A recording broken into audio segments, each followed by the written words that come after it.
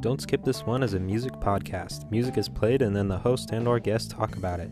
It's really not very complicated. Don't overthink it. The music and the talking may be explicit. The jokes and the bits will be dumb.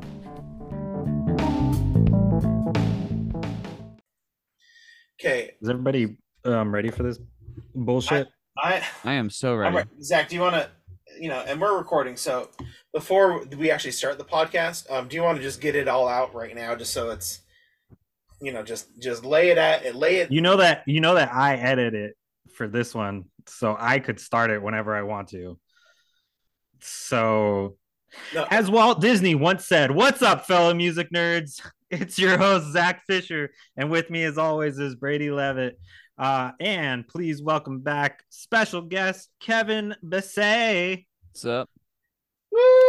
I didn't give Brady time to get his horn ready. No time. I jumped straight in. Welcome to the episode called When You Wish Upon a Song. This is probably the most I'll be talking during the whole thing, because this is Brady and Kevin's Disney extravaganza is what I've been calling it in my head. But their playlist, Brady's been wanting to do it. He was more excited about picking the songs with Kevin than with me. I don't know why. Seems crazy, but I whatever. really like Disney music. That's why. So and with that too. Sorry, I realized that we had started and I wasn't fully ready. I didn't have my headphones on. But sorry, I jumped. No, you're good. He jumped the gun because I was. Well, first off, I'm gonna throw this out there. So, if you are a Disney nerd like me or Kevin and love listening to the Disney music, don't worry, we've got you protected, because Zach has promised me that on this podcast he's gonna keep making fun to a minimum, at least about that Disney stuff. Like, he'll probably attack me some other way, and like my looks or my weight or I don't know, my IQ, something. He'll attack. I would never make fun of your fat ass. Your OCD tendencies. My OCD tendencies. The stuff that we talk about. The stuff we talk about. No, but Kevin and I have, like, I thought about this playlist about 6 months ago, and I was like, oh, I want to do it. I don't know if Zach's gonna let me do it. It's like, yeah, you can do it, and I was like, oh, cool. Me and Kevin will do it, and I think. We just haven't gotten around to it till now, I feel like. No, and it was about it was a while ago. I remember texting Kevin to be like, hey, do you want to do this? Yeah. Okay, what songs do you want? And we even like thought about it. We're like, okay, we'll do like traditional, and then, because this is right. This is a playlist that I know Kevin and I could talk a lot about it. Right. So we kept off any like purchase properties, and we said songs, not like soundtrack, not like score. No score. It's just no songs. Score, and like no additional like buy-ins. So like no Pixar's out, no Marvel, Star Wars, all that stuff. I'm learning about this with the audience. Was this a separate text conversation that you guys? This is a separate text conversation. Yeah. And a way we've been talking about this for a while. We've been talking. Brady and I will sometimes just call each other, and the conversation won't be about anything but Disney. Mm-hmm. Yeah. So like this isn't weird for us at all. No, like not at all. We talk about this all the time. Like we'll nerd out about it together and be like, hey, did you check out this? Yeah. Like Kevin put out he called me because him and I forget who it was, and you can talk more about it, put out like almost like a diss track against all the Disney remakes. Yeah. And he's like, hey, I want your opinion. Like, what about this and this and this and this and this? And I was like, okay, here's what I got. Did you like the song? Oh, I really did like the song. The song was good. Go check it out. Yeah. Also, to all of you longtime listeners, I don't have to actually say hi to Kevin in the middle of a segment. I can do it right now. Hey, Kev. Hey. I don't know if you've heard, legally, in my contract, I am legally allowed. Well, not allowed. Legally, I'm supposed to mention you. I'm required to mention you at least once an episode. So yeah, which makes sense. Yeah, I do the same thing on my YouTube channel. I mention my brother, like almost like once a YouTube episode. Just say like a quick like, because I know he's watching, so it's kind of that vibe. So that's what happened with this. Is I don't have to do it this time. Yeah, nice. So, but yeah, we've been really excited about this. Zach is gonna. You do, however, have to alienate the audience, which I feel like though, like this whole, like if you're not into Disney, this whole episode just kind of. Oh, we will alienate someone in the audience. Yeah, oh, I'm gonna. I'm sure. I know exactly who I'm gonna alienate in this audience. Do you guys Zach, go to hell. I don't feel like that's alienating anyone. Our audience is. I feel like our audience is me and Zach just listening back again to the podcast about 17 times. When I have to edit it, that's when I listen back to it. No, well, Megan said she listens to it. I bet she'll listen to this one. Megan, please text us if you listen to this. I think we asked that last time, but we did. Did Zach? Speaking of Zach, did you get anyone listening? Did anyone text you that they were listening last time? I don't feel like we need to discuss that on and then release it on the we don't need to discuss the lack of text that I got. Me too. Recorded and then release it. Did you guys get any more views on the Paramore thing? I promoted on my YouTube, so I was just curious. Oh, that makes so much more sense. Did you guys get more views like randomly on it? Yeah, nice. Yeah, cool. I got it. Yeah, I got it. Well, yeah. So now that we know that Zach, first off, Zach is gonna be nice to us. Me and Kevin love Disney music. Should we start this? I'll be super nice. Brady feels like I hate Disney or Disney nerds or some shit. It's just easy to make fun of Brady for loving Disney because he's been made fun of by assholes his whole life, me included. But I don't actually hate Disney. They're not. I'm just kind of indifferent about it. They're not assholes, fine. Okay? Like I wouldn't call you and my family assholes. You and your entire family. Although your family really likes Disney too. Not as much as you, but like but they love really to also like it. They love to make fun of me about it. Is the thing. Well, yeah, for sure. So, have you guys told the story yet of like when like the gay thing with Brady or no? Because that's a really funny story. I don't know if I'm allowed. I won't say it if I'm not allowed to. I'll stop now. Okay, cool. We'll pass on that one. I love that story. Talk about it. Someday we'll talk about it. We'll find a way to talk about it. Find a way. Okay, well do you want to talk about how many theme parks you've been to now, or during this? Do you have bits during the songs, or during the discussions? I have some bits. I got some bits. Okay, but because I do want to say I know I've been to one that you haven't been to. Zach has been to the only one. Zach has been to the only one that I have not been to. I love how I knew which one you haven't been to. Yeah, like so for all those listeners out there, something that has added to my love of Disney was when I was. I know I've talked about this before, but when I was in my like early teens, early like preteens, even like started around 12, but like my family would go to Disneyland all the time, and we got annual passes, and we go back really throughout like my teenage years. We were there all the time. And then I worked at Disney World, and then when I worked at Disney World, I went on a study abroad. We went to Disneyland Paris. And then before I started my job currently, well, like my full job with Marriott like 6 years ago, my dad and I flew to Hong Kong and went to Hong Kong Disney. And then we, it would have been, I guess about 4 years ago now, we got Chinese visas and we flew to Shanghai Disney. And so Tokyo Disney is the one Disney resort I've not been to. Dude, I really want to go to Tokyo Disney. That's like that's the one I want to hit up. Yeah, it's fantastic. I've heard it's so cool. liked it. I really liked it because like one of my favorite movies, Disney movies, is Lilo and Stitch, and they're Stitch obsessed over there. So there's a lot of good Stitch stuff, and also they have Disney Sea. Yeah. Their Tokyo Disney Sea is really really cool. That one's really Disney awesome. Sea.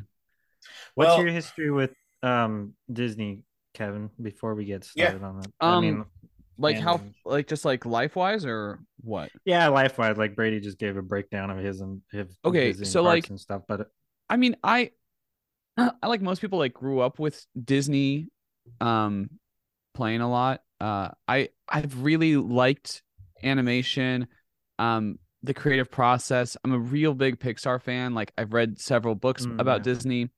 One of my biggest goals in life is to be a songwriter for Disney, like to do like a real Disney film. So Disney, if you're hiring songwriters, Kevin's available.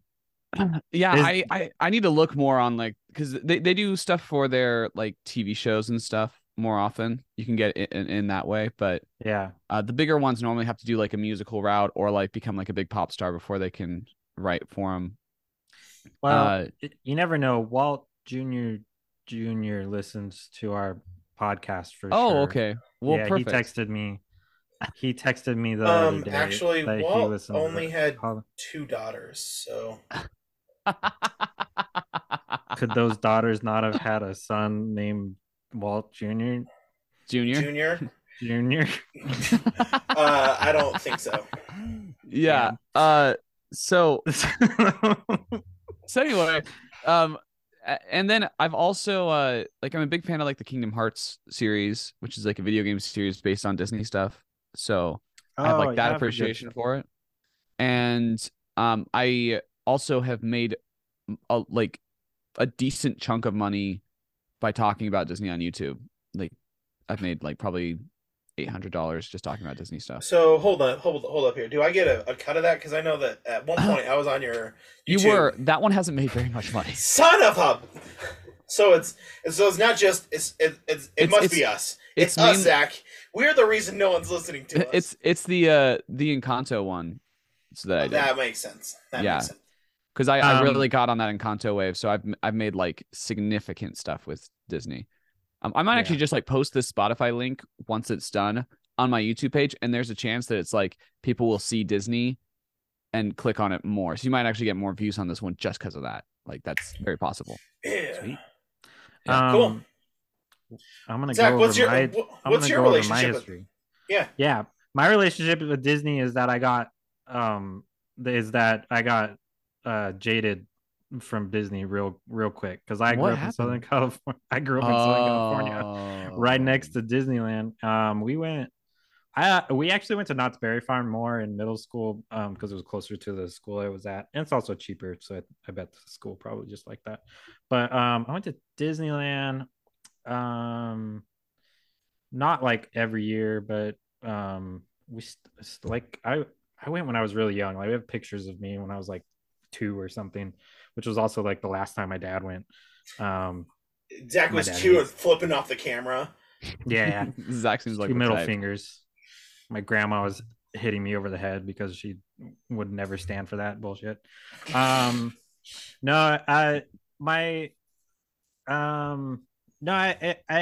mean, it was fun. I've always had fun at Disneyland, and I like Disney movies.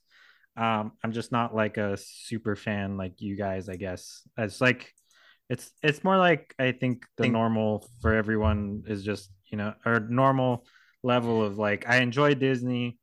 I think the properties that they have bought I enjoyed more because I enjoyed them before they bought them. So Star Wars and Marvel. Right. So I've had fun going to the park since they've bought those and included them. But yeah, like I grew up like going to Disneyland. I know that we did senior year trip there, and I did 2 band trips there in middle school, and I can't remember if we did any other time in high school, but been like once a year since high school though, like through one way or another, friends wanting to go down and needing a place to stay or something. Makes sense. And it makes sense, like, because Zach will always give me a hard time, but it really is because, like, he is like most people out there that it's not like it's not like, I hate Disney, or even like I don't like Disney. It's just like, yeah, I like Disney. It's good. Where then me and Kevin are like further on that spectrum of like, yeah, no, but like we love it, and I may, Kevin, you could correct me if you think I'm wrong, but I think I'm even further on the spectrum of that spectrum than you are. And you're definitely further. Like I'm most people that know me like I've even been called Mr. Disney before because of like how much I'm into it, especially among like fellow musicians. Mm-hmm. But when you get into like raw Disney obsession, I don't touch your Disney obsession. Like I don't even come close to it. Yeah. Yeah. No, I don't think there's very many people in the world who can touch your love of Disney. It's and I feel like I'm a normal adult too, because I feel like there's like Disney adults, but you're not like a Disney adult. You're just a normal adult who really, really, really likes Disney. Yeah. As I'm wearing a Disney shirt, but this is like the one Disney shirt I own. Right. I guess two, but still. Yeah. I have a question for Brady. Do I have to wait while you come up with a transition to the song to say the song title this whole episode? No, we'll go into it. I might come up with ways, but this one's gonna be a little bit harder. So yeah, I don't know how you were gonna get there. So what's the order of the songs right now? Oh, you'll see, Kev. You'll see. Cool. Are we ready to go? Yeah, but let's do this thing. Ready? Yeah, let's hit it. If there's a prize for rotten judgment, I guess I've already won that. No man is worth the aggravation. That's ancient history, been there, done that. Who you think you're kidding? He's the earth and heaven to you. Try to keep it hidden, honey. We can see right through your girl. You can't conceal it. We know how you feel. That one was I Want Sam in Love from Disney's Hercules. With Susan Egan as the voice of Meg. Susan Egan, long time coming Susan Egan, who was going to be Belle, but she didn't get that role. And she was Belle in the Broadway version. At first they thought she was too like sweet and kind to play Meg, which is so funny because she brought the sass like 99%, 100%, just killed it. So if you guys couldn't tell, Hercules is Kevin's favorite Disney movie. Oh, I love Hercules. So we thought we'd put this one first, like Kevin started off with his favorite. Yeah. And I think like I really like Big Hero 6 too. That's another favorite Disney movie of mine. There's a lot of favorites out there. This one's like probably ultimate, but like Big Hero 6, Tangled, this one, they're all very, very good. But yeah, this one's so good though. Hercules, really good so song. Baller. Yeah, it's such a good like.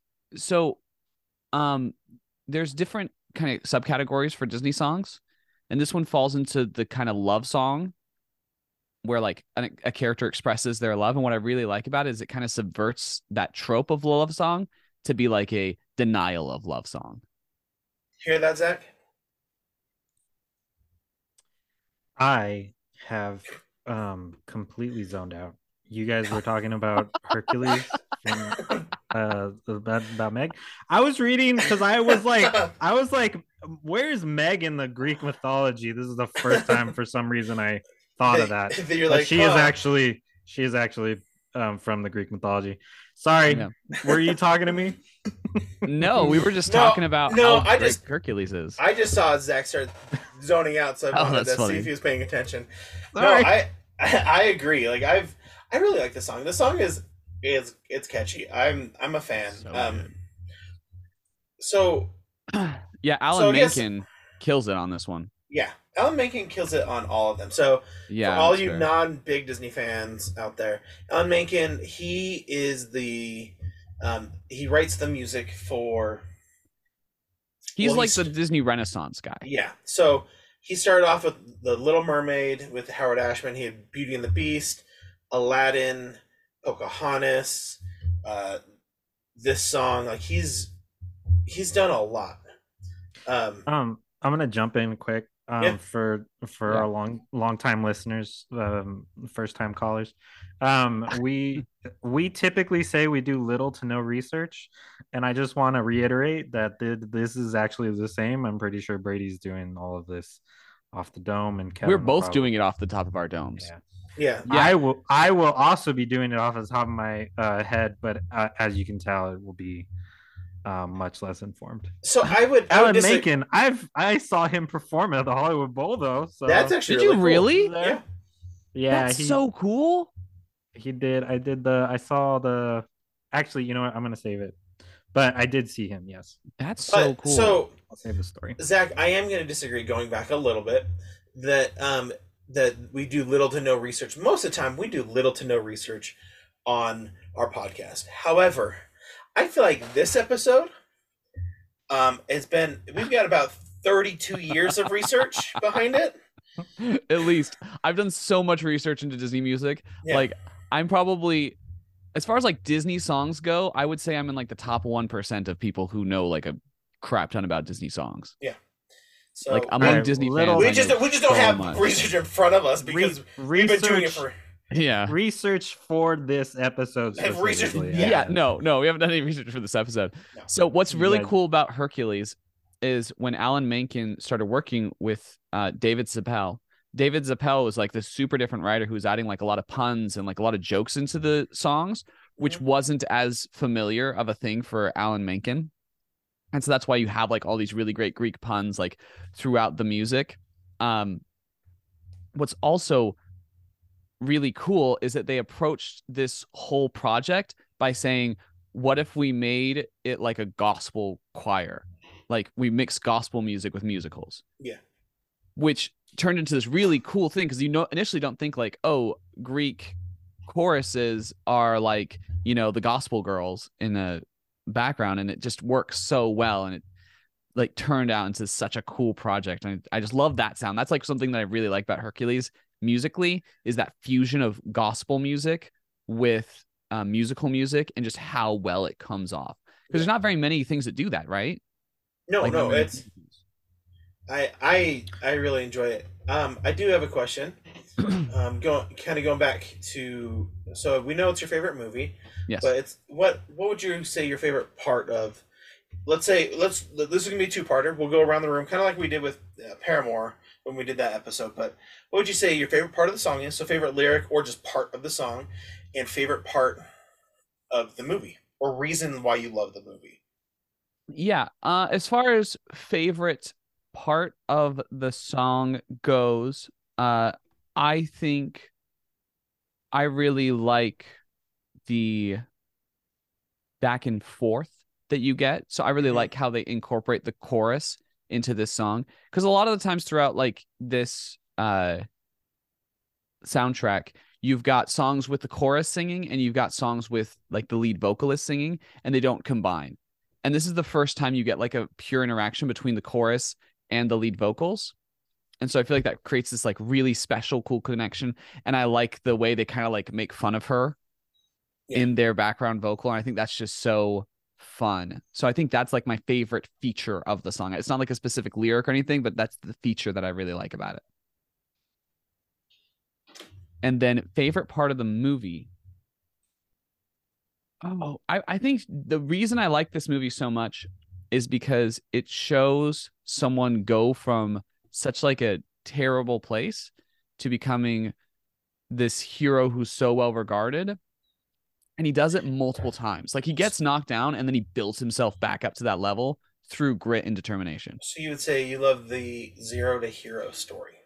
I like the zero to hero story. The zero to hero song is not my favorite song, but I like the zero to hero story. And like, yeah, he has these amazing connections because his dad's a god, but it's almost like that wasn't the key feature there. Like even his super strength, that wasn't like a plus for the beginning of his life. Like that was the detriment of his life. And he turned that fault into a pro, Yep.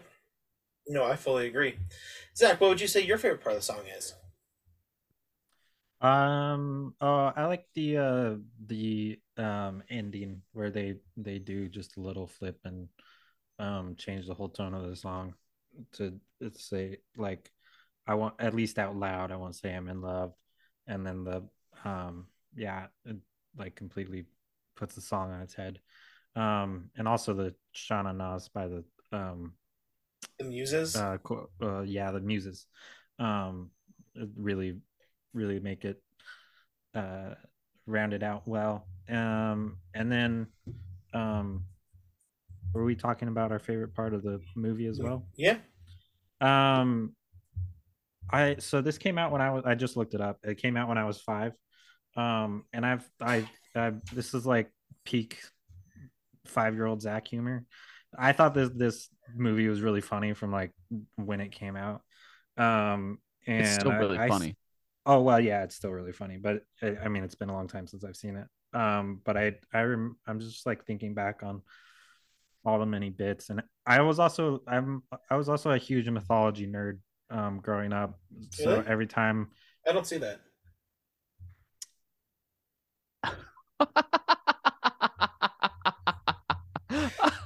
Okay, you get one shot. Hey, I made fun of you. You get one shot. Remember when I promised? Remember what I promised? I do remember. Man, that's Asshole. No, I was a huge mythology nerd, so it was like I would learn more about Greek mythology or read Greek mythology stories, and then I would watch this again and start getting more of the like different things that they added as The jokes and bits stuff. pieces. Yeah, different in jokes that you would only really get if you knew Greek mythology. Yeah, I really like how they did that and included that. Like I agree. Where even the some of the things with like I know it's like Roman numerals, but it's like someone called X. Oh, that's X, crazy! You like a Disney movie? Wow! Oh, that's so surprising. All right, that's my one. Okay. IXII. The IXI. Someone called IXII, which is called 911.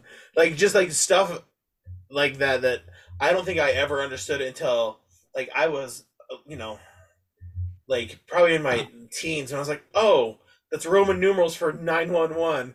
Okay, I get it. But yeah, no, I agree. I think my favorite song is the same as yours, Zach. Is that like that very end is the at least out loud I won't say it, I'm in love. I just like how it's delivered. I just love how it's delivered as well.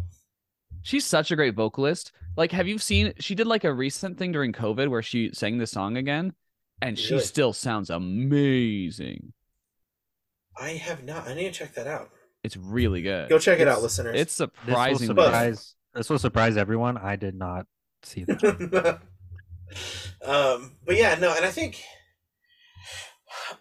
my favorite part of the movie, I would say, like, I can't think of one as an adult, but I remember my favorite characters as a kid were Pain and Panic. They're so great. I just thought they were so great. So and thinking back, like, just the things that they would do, I remember just loving them as a kid. And so I still love them today. But, like, yeah, I remember when the movie first came out, just loving Pain and Panic. But, yeah. Did we forget to... Oh, no. Them when they're wearing all the Hercules merchandise is also. Oh, that seems so good. Bits. Hades blows his lid. Do we have anything else on this song? No, I don't think so. Unless no, that's it. That's all I got. That's all I got. I was trying to think of a way to pun it into the next song, but I couldn't do it. The beast will make off with your children. He'll come after them in the night. No. We're not safe till his head is mounted on my wall. I say we kill the beast. We're not safe until he's dead. He'll come stalking us at night. Said to sacrifice our children to his monstrous appetite. He'll wreak havoc on our village if we let him wander free. So it's time to take some action, boys. It's time to follow me. And that was the mob song from Beauty and the Beast. It was really the whole chorus, but yeah. So the mob song from Beauty and the Beast. I chose this one. So the reason I chose this song, like Kevin with the last song, Beauty and the Beast is my all-time favorite Disney movie. I'm taking that back. I think it's my all-time favorite movie. I was about to say, I was like, it's your favorite movie. Favorite movie, yeah. In general, like. All-time favorite movie. And check on what I promised. Does making fun of Beauty and the Beast fall under the making fun of you for being a Disney nerd thing? Yeah. So what? I'm a little confused. So you're making fun of Beauty and the Beast, or making fun of me for liking Beauty and the Beast? Beauty and the Beast, the movie. Oh yeah, that falls under it. Yeah, don't you dare. Yeah. All right. Beauty and the Beast is amazing. I won't talk about how they're supposed to be in France and everyone has British accents except for one character. Okay, go on. Well, Zach, the reason why that they all have British accents, not even British accents. There's not a lot. Yeah, I mean, I said British. It's mostly American. Mostly American. Mostly American. It's because France wasn't even the first part.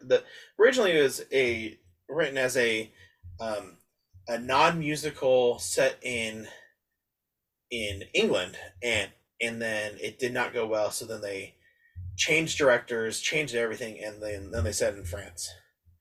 I did not know that. Why only one character have an accent then?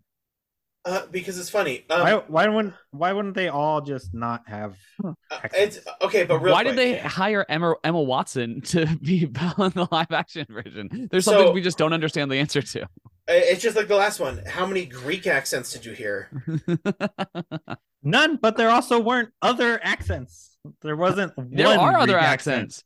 No. There are all sorts of accents. There wasn't one Greek accent. I was about to say you have all sorts of weird accents in that one. I'm sorry. That's bugged me for a very long time, so I just needed to get it Oh, out. it's bugged everyone. It's never bugged me. How come whenever it's my favorite stuff, we always attack Brady?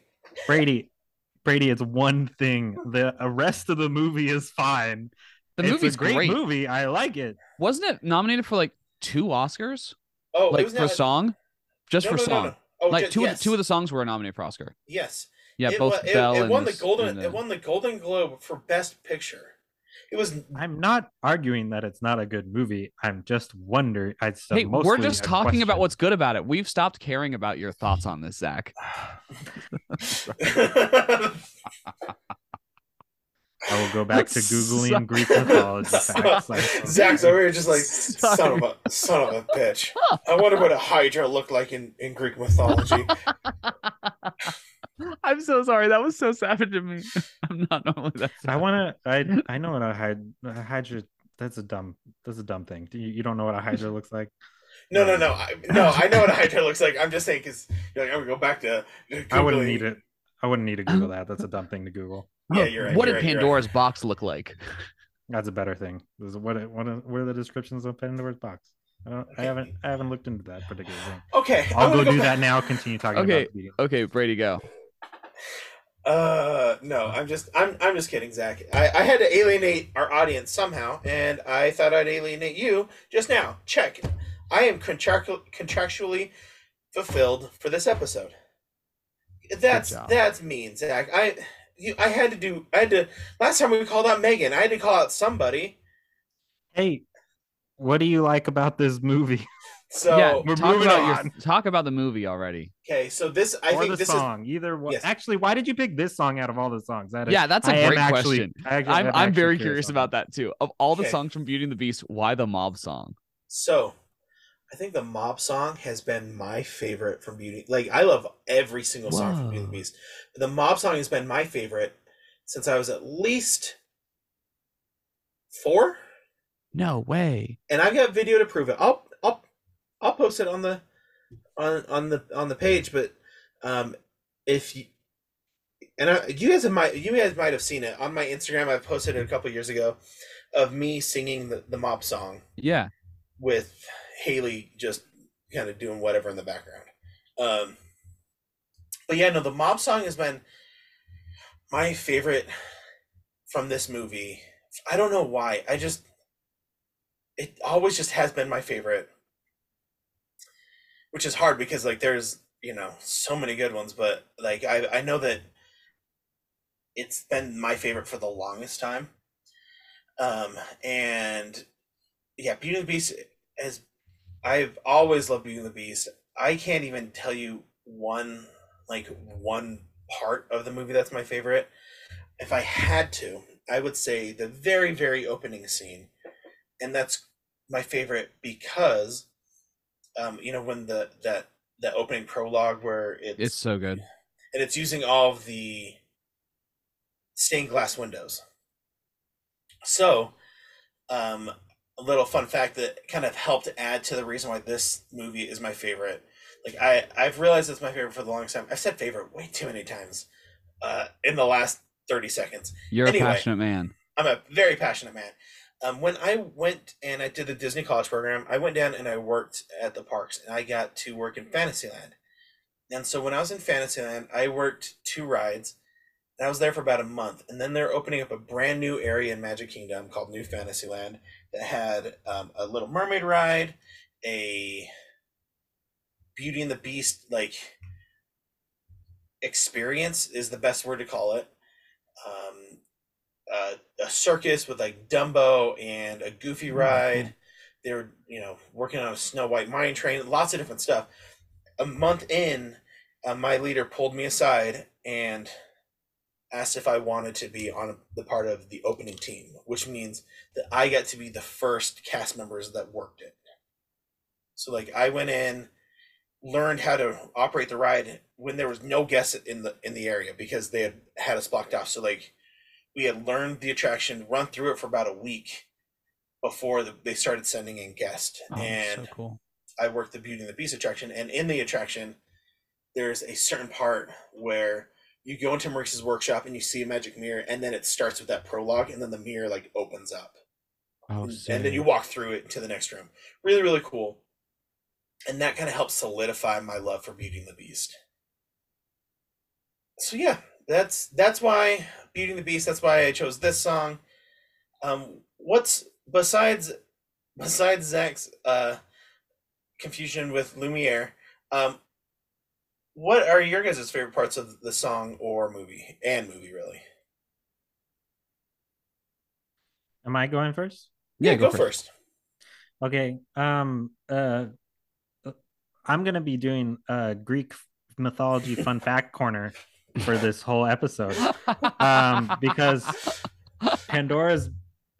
you were talking, you were talking a lot, and I was reading over here. A Pandora's box. It's actually a mistranslation. It's a jar. So it's a fun fact for you. Yeah, because they stored a lot of things in jars. Anyways, the song I don't have a lot on. It's a good song. It's a harrowing part of the movie. I prefer the Bonjour song, which I'm sure has a different name. Oh, Bonjour is so good. Yeah. Be Our Guest. Is that actually the name of the No. song? No, you're thinking of Belle. Yeah, you're thinking Belle. Belle, yes, the beginning one. Belle's so Bonjour, good. Bonjour. Yes, it's a very good song. I really enjoy that one. I think I've talked about this before. I enjoy trying to do all the voices when I listen to songs with lots of different characters. So Bonjour is very good for that. And the movie in general. So this is actually I saw at the Hollywood Bowl I saw Alan Menken play. It was the live rendition of Beauty and the Beast. Oh, they did that. I can't remember how many years ago. Brady was supposed to go. Then I couldn't get work off. That's what it was. So I gave it to the tickets to my sisters. Yes, that's right. And it was with me, my parents, my ex-wife was there, and Brady's sisters. But it was it wasn't my pick to go, but it was really cool to do. I wasn't against it. It was just I wouldn't have picked it, but it was really cool, especially because Zooey Deschanel played Belle, and I love Zooey Deschanel, so she did a fantastic job. Alan came out, I think. I don't know if he did a particular song. I'm trying to remember now. I don't know if he did a particular song, but I think he might have done a medley of a lot of his songs throughout the Renaissance. Did he sing or what? I think it was just a piano. Just piano thing. Oh, sick. Yeah, that would be really, really. I remember Zach sending me videos from that, and my sister sending me videos, and just being so mad that I couldn't get down there for it. Oh my goodness! I'm a good friend, and I knew it would piss you off, so I made sure to send you videos. So freaking cool. It was a really cool concert. They did a really good job. They do that most years. I don't know. I know COVID they had to stop. But most years they do a live performance, and they'll play live performance of the movie basically, and I think they play bits of the movie. And that was really, really cool. That's so cool. I don't have a specific part of the movie other than Bonjour's my favorite song, but it's a cool memory about it. That's such a cool Kevin. memory. Yeah. Okay. So I've got quite a few things to share. So bear with me for a second. Okay. First off, my favorite parts of Beauty and the Beast are Belle and something I haven't heard, but there must be something here we haven't that wasn't there before. That song is so sick. I love how it like develops the romance and they're like in the snow and stuff. Belle, I think, is so cool because it accomplishes so much. Like one thing that the Howard Ashman Alan Menken duo was so good at is they could accomplish so much in like one song. Yeah. So in Belle, you have established two of the main characters once. You've established the villains want and Belle's want, and you've developed a setting and introduced like the primary characters and like people's opinions on them. You do all of that in one song, and it's incredible and it's so cool. Yeah. Okay, so stuff about the mob song that I like. One. So, Brady, you've seen the Howard Ashman documentary, so you know this too. But a lot of people think that the mob song was about the anti-gay sentiment due to the AIDS crisis. I didn't know that. Oh, okay. Have you seen the Howard Ashman documentary though, right? You've seen Howard? Yeah. Oh, yeah. Yeah. Yeah, they talk about it at one point, and he says, like, Howard Ashman, when he was asked about it, was like, no, that's not what it's about at all. It's about villagers wanting to kill the beast. Like, that's the whole meaning of the song. But a lot of people like interpreted it as something different. So I just think that like little fun fact is fun to me, that like I think it's so funny when people read into a song one way and the songwriter's like, that wasn't my intention at all. He's just like, no, you're like a little off base. But I thought it was interesting that people read into it. And I like that like interaction, like when Childish Gambino with This Is America, everyone's like, it's such a great protest song. And he's like, it's a 4th of July song. It's just a hanging out song.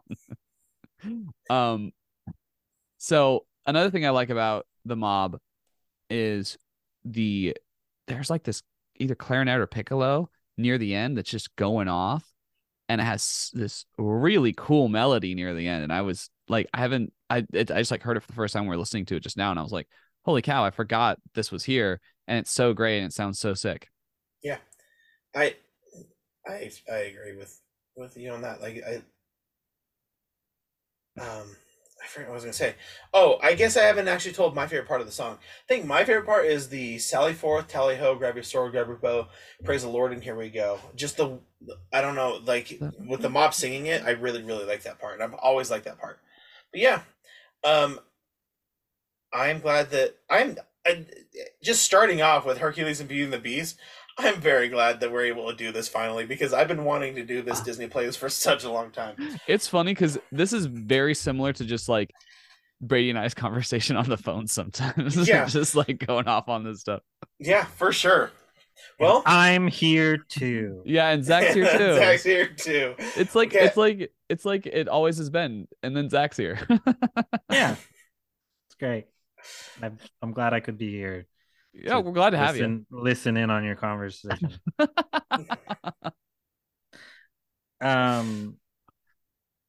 Did you guys have other memories or things you wanted to talk about? Oh, I think I'm good with Beauty and the Beast. I love Beauty and the Beast.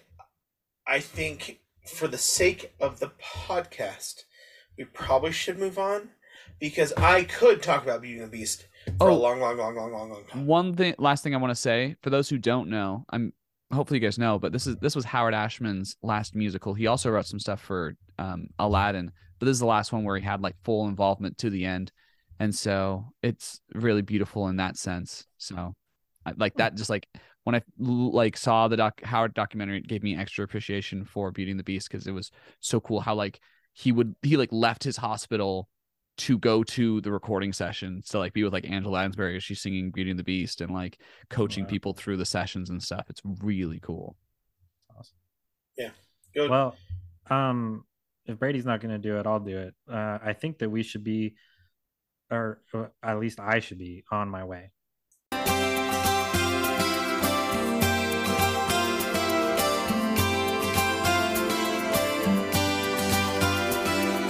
Tell everybody I'm on my way.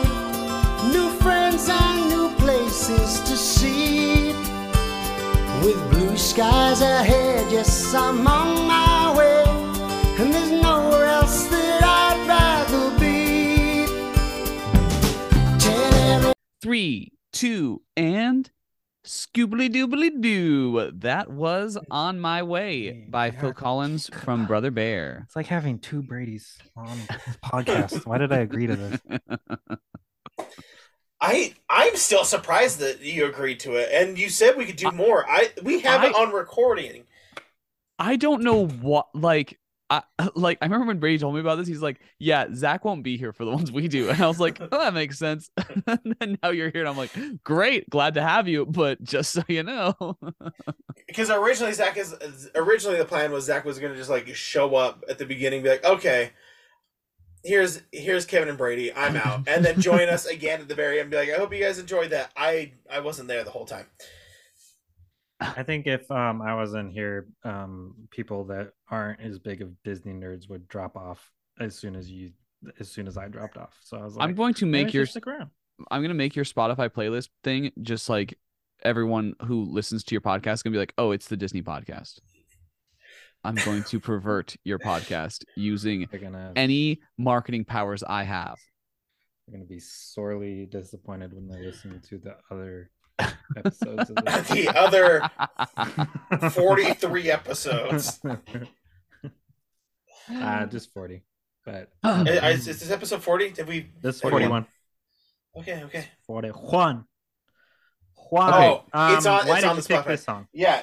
Ken, why did I pick On My Way? Because I freaking love On My Way. It's a banger.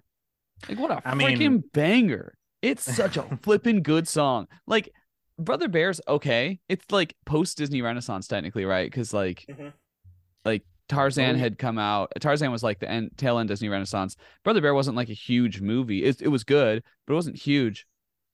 I don't know if we On My Way, it's certain Disney movies that might be liked by people in this podcast lower than other ones. Well, no, I'm just saying. All I'm saying is it's post Renaissance. It didn't perform as well in the box office. Okay.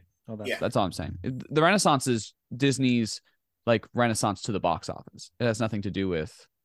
Was Tarzan part of? I can't help but thinking about Tarzan because Phil Collins did it. Yeah. The song, but was it also? I don't know the Renaissance. Yeah. So the Renaissance. Yeah. The Renaissance Tarzan's end of Renaissance. It started off with the Little Mermaid and ended with Tarzan, and then after that, it kind of tanked a little bit, especially in, like, the 2000s. Like, there's a lot of still good movies, but like box office wise, it tanked, and then it came back up again around Tangled. Was that the switch to like more Pixar when that the end of the Renaissance go into Pixar, or is the end of the Renaissance? Yeah, it was like what had started dominating whether the Pixar movies.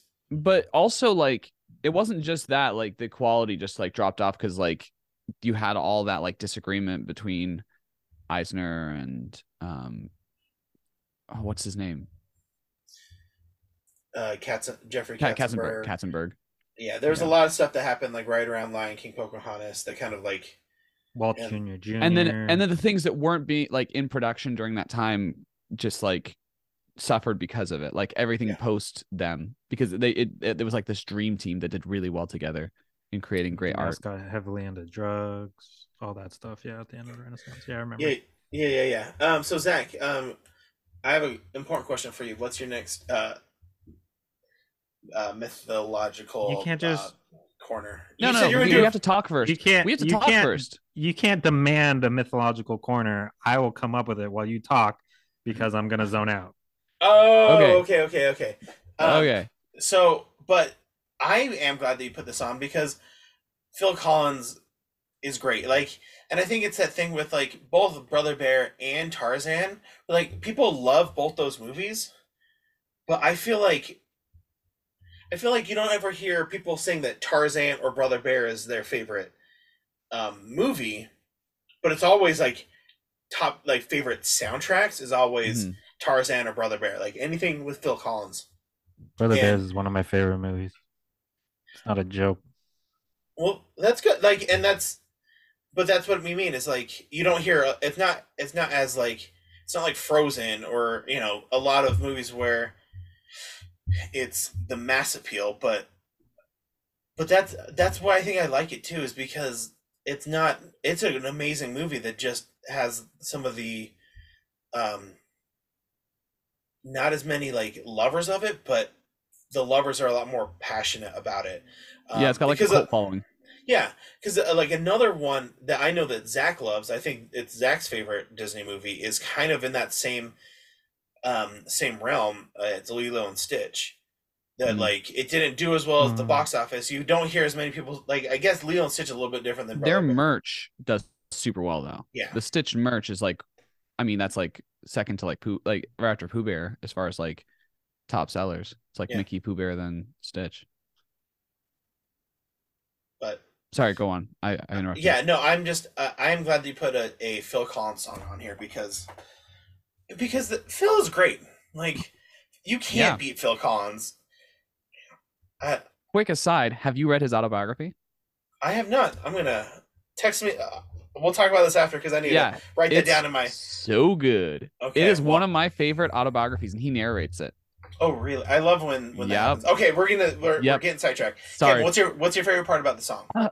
So it's the second time he says he goes into the tell everybody I'm on my way. I just love that transition when like the music's kind of like you come from like this really high point and then like just that chord progression where it goes from that to the so tell everybody I'm on my way, and it just sounds so cool and it's such a good vibe. The whole song is just this vibe of like, and it's one of the best travel songs of all time. Like if you're getting in your car and you need a song to get somewhere, you're getting on your way if you have On My Way on. You know what I'm saying? Yeah. I think my favorite part is it's I don't know, maybe you guys know what it is, but it happens a couple times, but like in the not the snow, not the rain, there's that weird like honking noise. Oh yeah. I love that part. Every time I hear it, I'm like that's my favorite part. Is that it's like a vocal mixed with like a horn. It's like they're doing kind of like the both thing there. Do you know what I'm talking about, Zach? I can't think of it right now. Are you thinking like the or are you talking about the do give me a sec. Like that vibe? You're looking it up or playing it for yourself to find it. Yeah, so this part right here.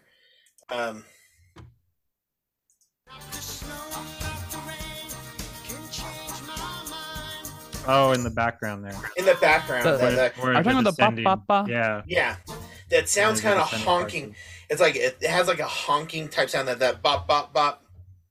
Yeah, it's vocal. Yeah, I think it's mostly vocal. Yeah, it's vocal. Special. But it's like it sounds it sounds so cool. honky and like it sounds like something honking, and I really love that part of the song. Every time I hear it, I listen for that part. That's fair. That's a really cool part. Yeah, I really enjoy the song. Is like Kevin said, like this is definitely like when it comes on in the car on like a road trip is like a perfect road trip song. And they're like traveling during this song, right? It's during the traveling scene of the movie. Yeah, no, I really like it. It's a good pick. I don't think I would have thought of Brother Bear's soundtrack off the top of my head, but I really enjoy Brother Bear the movie, especially as one of three brothers. It was like really cool, like the relationships between the different brothers, and also your Greek mythology corner. When you're talking about bears, you got to talk about Ursa Major and Ursa Minor, which is in the Greco-Roman tradition, it's the bear is they have a son, they transform okay, so sorry, I'm rereading it to get my bearings. The bear is used to be a nymph, which Zeus cheated on his wife. Zeus cheated a lot on his wife. I don't know if everyone knows that. This is a lot. They took that out of Hercules, the fact that he was a huge player. they made sure to keep that on the down low for a Disney kids film. But yeah, he probably had sex with anything under the sun, and one of them was a nymph, and Zeus's wife. Sorry, they're using the Roman words. It's throwing me off. The Roman words in this. Zeus's wife Hera transformed the nymph. Hera transformed the nymph into a bear and put her in the sky. Oh, that makes sense. Yes. Man, also, if I could... there was a lot of Native American traditions about that constellation as well, being bear-like. Oh, that's crazy. That's that cool. All over the world. That's crazy that it was a bear in, like, other sides. I mean, I have the Wikipedia page pulled up. It's in Greco-Roman, Hindu. There's a Judeo-Christian, East Asian, North European, South. All humans have thought of that as a bear. So it's just a bear. Just how it is. It's a bear. It's a bear. And if you don't see it as a bear, you're wrong. Which brings us back to Brother Bear, the movie that we're talking about. Yeah. Right. All right. And I don't know if I have a specific memory, but I just remember I've always enjoyed this movie, and I never got why it wasn't more popular. Even like my little kid brain when it came out, I was like, why isn't this more popular? Well, and I agree with you, Zach, but I think it's because because you love all Disney. I love all Disney movies. So, but yeah, okay. And so like even as a kid though, like it was more like as an adult, like looking back and being like, oh, that movie didn't do well. But I love that movie. What do you mean it didn't do well? Like kind of looking back and seeing some of the stuff, you're like, oh, I didn't realize that. Just as a kid, you're like, all these are great. I think my favorite is the two Moosin. Oh yeah, that's that Canadian duo. It's a Canadian duo of Robin Williams and. Was it Robin Williams? Oh, I thought it was... not Robin Williams. Not Robin Williams. Okay, I was gonna say not Robin Williams. Why can't Rick Moranis? Yeah, Rick Moranis, and I forget his name, but they were Bob and Doug McKenzie. They had like a movie called Strange Brew. Like they had this whole comedy bit about them being two like drinking Canadians, and like all they talked about was beer, and like they took those characters and made them into moose, and Disneyfied them a little bit, but like those were the characters they were playing, just like I did not know that. Yeah, that's so cool. It was great. Like they put on their accents and everything too. Probably Brady told me that at one point, and I enjoyed it. It's great. Yeah. What about you, Kev? What's your favorite part of the song? I said my favorite part of the song. Oh, you did? Okay. Didn't he talk about his favorite part? I started. Yes, I kind of zoned out, but I thought that both of you had talked, and so that's we both said our favorite parts of the song. Okay, we cool. were talking. You guys were talking about what you liked about the just fun facts about the movie. Yeah. So do you guys have anything else that you want to say about this? Yeah, it's nothing. Just I have one thing I want to say. It's too bad this movie didn't perform better, because it not performing better is part of the reason we don't have more Phil Collins Disney albums. Yeah, it's sad. Now I'm maybe yeah, and who knows? Yeah. Like Phil Collins could come back. I think it'd be dope. They could totally bring him back still. He's still like he kills it. I mean, he's a great composer still. And you know what? Voice sounds great. He's still out there.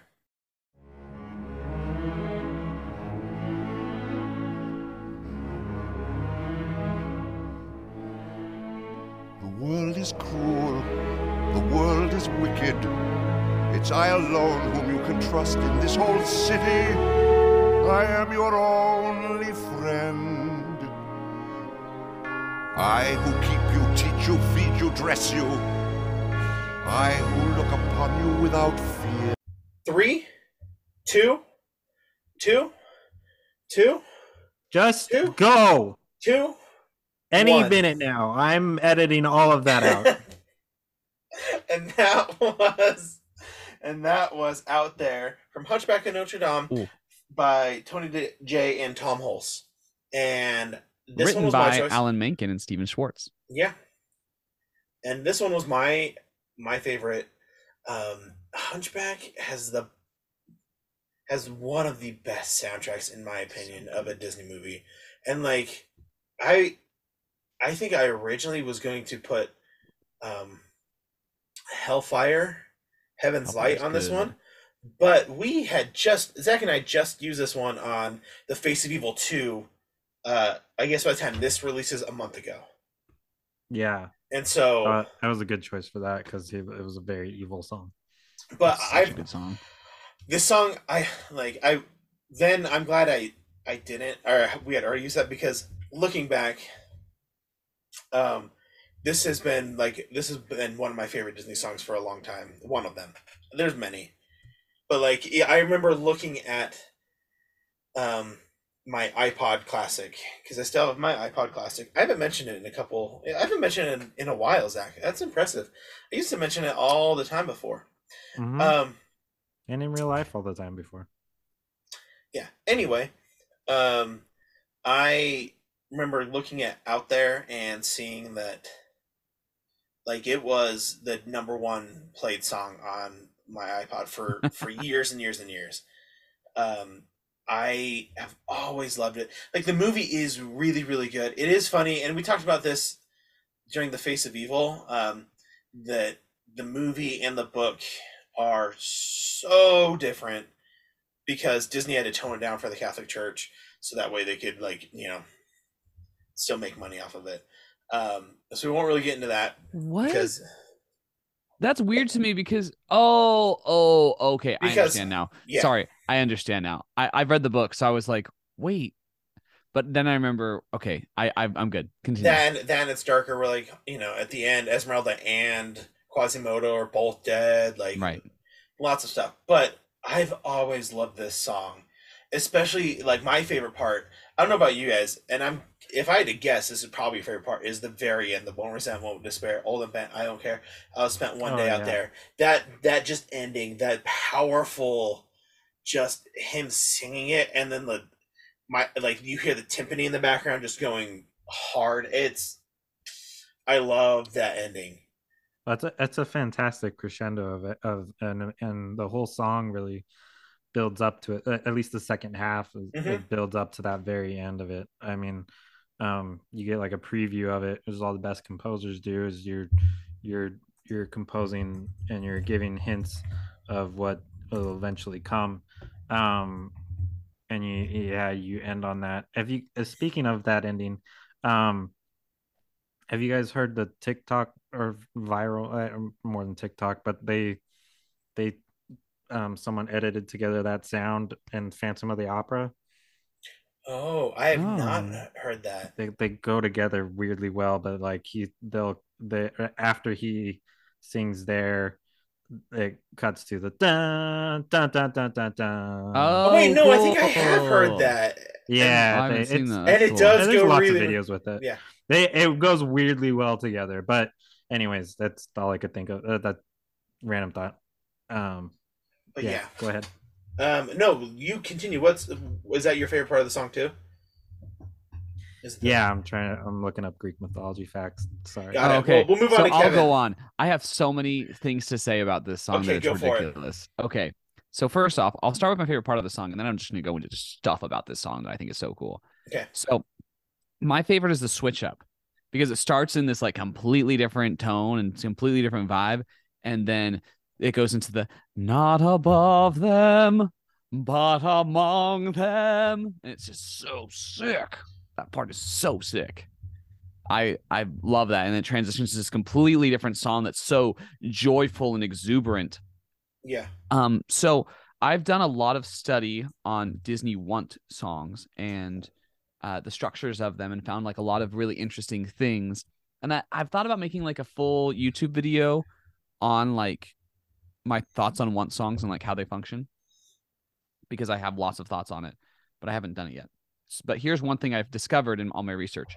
So most of the time when a guy is singing a want song, he's looking for approval, right? Okay. So like Go the Distance, it's all about how he wants people to see him in a certain way. Aladdin, One Jump, same thing, approval. And when girls sing it, they're singing about escape. They want to go to a different place. They want to be part of a different society than the society they're current part of. Okay. So there's 2 exceptions to this rule. Number 1 is Mulan with reflection. She's thinking about perception, which is interesting because, Mulan is like kind of a male-female character. She identifies as male for the majority of the movie. Yeah. And then Hunchback, Quasimodo, is the other exception. And he's all about being among people, which is really interesting because you would think he'd be about perception. But he doesn't even realize how people view him yet at this point in the movie. He has no idea. He only knows what Frollo's told him. Yeah. And so his whole goal is, I just want to go out there. I want to see for myself. I want to escape. So it's so cool. Also, this song is really big in the gay community because it's like a coming out type song, like out there. So any song with "out" in it as like a positive thing is normally popular in the LGBTQ community because of that. Also, I think this album is so cool because it mixes classical music and religious overtones with musical. Go what you're saying. Oh no, I was gonna say I agree. Where it's like kind of what you're saying with Hercules, where it kind of adds the gospel to gospel music to a musical. Where this one does really well with adding like religious hymns to a musical. With like, I think about, God Help the Outcast, like that. Like not even just, not just that one, but a lot of the songs you'll hear like the hymn chanting, of the music. And I think that's what makes it so powerful. Yeah. Like everything it happens in Hellfire, happens at the very beginning, like the introduction with the song's so sick. The introduction song and the outro. Yeah. Oh, man, I freaking love Hunchback. This makes me want to Hunchback again.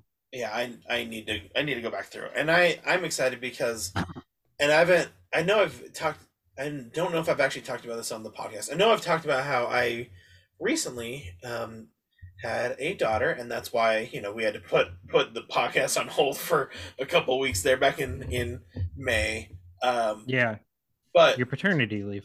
My paternity leave, which weirdly, one job gave me paternity leave. The other job was like, hey, when are you coming back to work?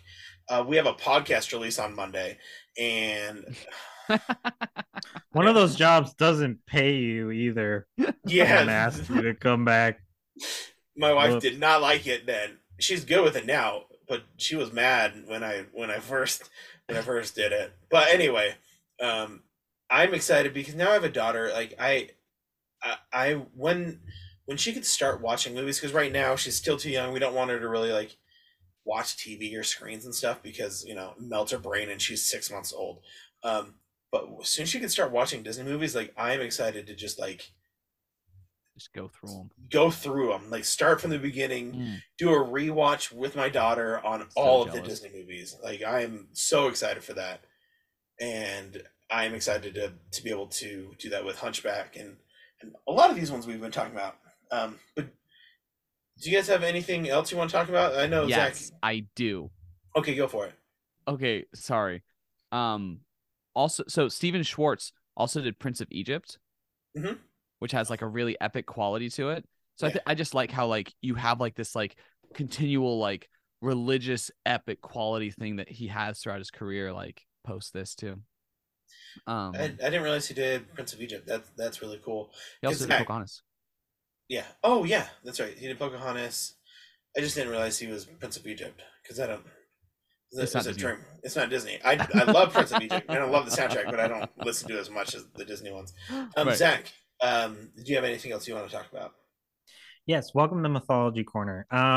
Here we're going to talk about the gargoyles in Hunchback of Notre Dame and what they made me think of, not actual mythology about gargoyles, because screw that.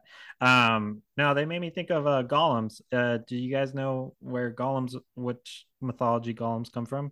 No. They come from, I don't know what they are, but I know a golem is like isn't it a creature that is pretty much just like made up of earth and Is it things from Norse? the earth? Yeah, so they're made from inanimate matter, usually clay or mud. It's actually a Hebrew or Judeo idea, the golem. It's also in Yiddish. It's spelled slightly different, but it means someone who's lethargic or beneath a stupor, because typically golems are just set for like one task in the mythology. Yeah, that I think looking up actual like the gargoyles and stuff would be smarter, but I was like, I got distracted because I thought about golems. So, well, you know that was Mythology Corner with Zach. A new Do you have anything you like about Out There? Are you into Out There at all, or? Oh, it's a very good song. I think I talked about this maybe on the last one. Kevin wasn't there, obviously. Whichever one was that Face of Evil. Yeah, Face of Evil when we did Hell's or Heaven's Light, Hell's Fire. I think I've watched Hunchback of Notre Dame twice in my life. Oh, no way. It has not been a huge impact in my life. It's not I feel like a lot of Disney's, as a kid, you like repeatedly watch movies more than I do as an adult. But yeah, Hunchback, it just wasn't big in our house, I guess. I think I watched it once as a kid. But then I remember watching it later as like an adult at some point. But it's very good music and stuff. I enjoy it. But last thing I was gonna say, going back to your gargoyle comment, did you guys know that the gargoyles are named Victor and Hugo and Laverne? So Victor Hugo was the one who wrote Hunchback of Notre Dame, and then Laverne is after Laverne Andrews from the singing group the Andrews Sisters. So like, yeah, they were big in the 40s. Oh, yeah. That third one doesn't really fit with. The third one's it doesn't. I don't. It is a little bit more random. But I get. But that's cool that they named him Victor and Hugo. I never noticed. Well, I didn't notice that because I've seen it again. Twice. Well, probably, and I only remember watching it once. I was so young the first time. You guys have anything else you want to talk about? I think we're. I want to talk about money. I want to talk about money. Okay, Zach beat me to it. Let's do this thing. Let's sell out. And in addition to that ad, go follow Don't Skip This One on Instagram or Twitter or YouTube. One day I'll do something there. You can also subscribe on your favorite podcast listening platform, whatever it may be. It's probably there. If it's not, feel free to, again, just text me because everybody who listens has my number. Spotify Premium has the full songs instead of just the clips. But you can at least listen to me and Brady and sometimes Kevin and sometimes Cody talk a bunch of nonsense. And also every episode has a playlist on my Spotify profile. If you search Zack Fisher, ZACK on Spotify, my profile is the one with the show's logo on it. The others are a bunch of turds trying to steal my name. No one can have the same name. That's only me that has it. And again, if you're listening to this on Spotify, great. If you're listening to this on Spotify with a friend who has Spotify, but you're like, I like using Apple Podcasts more, don't worry. We're getting there. We're up to May. Oh, April. We're up to April. It's April. April. We're in April. Late April. Late April, but then starting in May, we go every other week instead of every week. So we'll be able to catch up a lot quicker because we're more than. How about you just say I'm more than halfway through posting. We're more than halfway done through posting. That sounds better. Are you doing like every other week for Apple Podcasts, or how are you guys doing it? No, right now, yeah, that's our right now. We're just trying to get completely caught up with all the other ones, with adding in like song clips, so you can just listen to it straight through. Where Spotify, you're able to listen. So we recommend Spotify because that way you can hear the full song and enjoyment. But you do you, dumbass listener. I really like doing Apple Podcasts, so I'm I'm really excited that you guys are on Apple Podcast now. Yeah. That's like my primary listener. Well, what in our special guest star, Kevin, what do you have to shout out and sell out? Yeah, so I just released an album. It's called Bashing My Head Through a Wall. It's You just released an album. Yeah. I had to pretend surprised. Sorry. Oh, okay. People are That's saying awesome. People are saying it's the best album ever made. So I don't know, like, I think it's pretty good personally. But I really enjoy it. It's a different feel than before. So much that like I feel like it's one of your darker albums. Like, it's the darkest one. It's the darkest one, and I've had to text Kevin to be like, "Hey, you good?"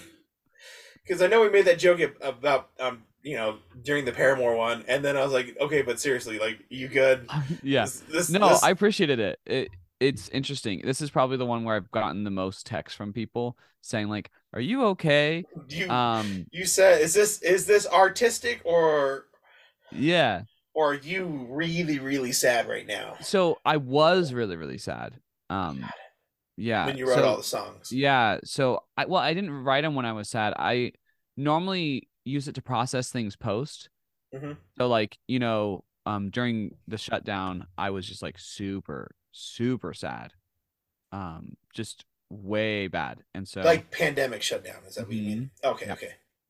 And so that during that time is when I experienced a lot of this stuff, and then I also based it just off of my like love of emo music and like other depressing forms of media like Neon Genesis Evangelion. So I just took like some of the things I experienced and just like exasperated them and just made them sound a lot more intense than they actually were, to go with that emo vibe, Really, I really enjoy it. It soothes me. It's like one of my favorite albums to listen to, like, in all seriousness.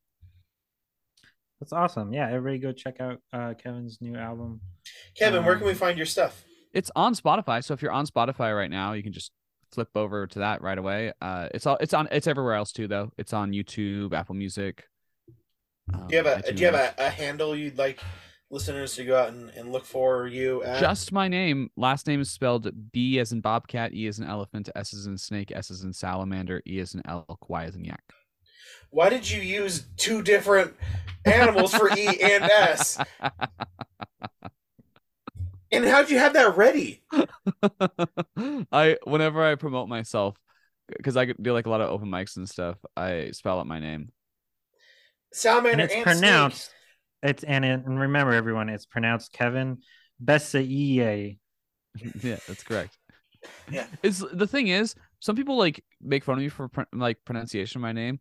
And I'm like, as long as you don't add an L, I don't care how you say it. Blessy. Wait, where would you add an L? Blessy? People say Beasley. Oh. I get it all the time. All of the time.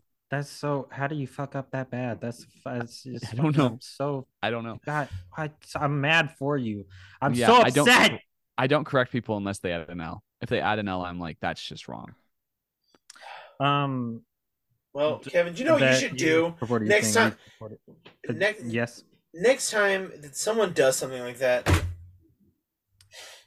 I can't think of it. I tried. It didn't really work. You were so close. You should make a man out of them. I'll make a man. But that sounded weird. It sounded sexual. Let's just move on. You're overthinking. You're overthinking things. Let's just do it.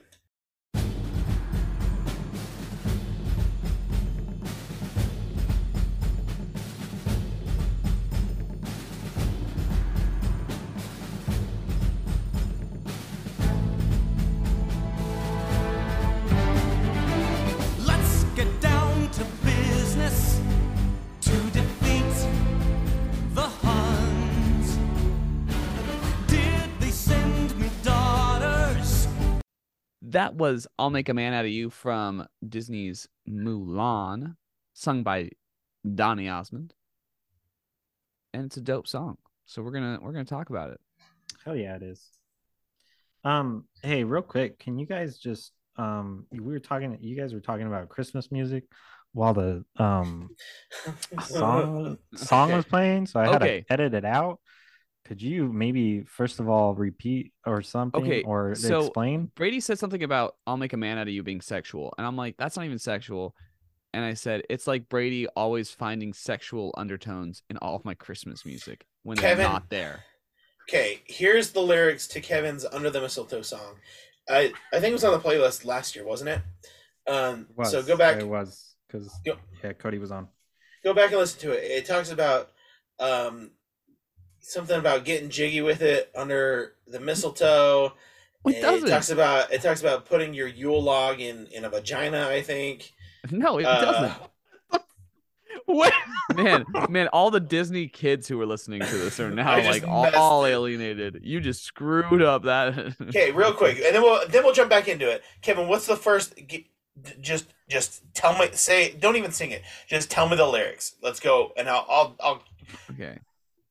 When the lights have all gone down. Mm-hmm. Turning off the lights. Yeah, when the lights are on and the fires. Oh, and when the lights have all turned out, and the party's over, no more evening delights. Friends drive home sober. What's an evening delight? An afternoon delight is sex in the afternoon. Evening delight is sex after a chocolate party. cake. You perv. Yeah, it's chocolate cake. I'm just talking about. I'm literally talking about sweets.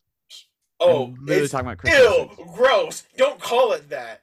Christmas sweets. Marley, when you listen to this when you're older, your dad's a giant perv.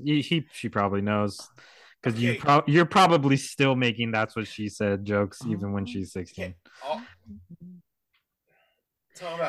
This song. Let's talk about Mulan. Let's go back to listeners. Go listen to "Under the Mistletoe" because it's November.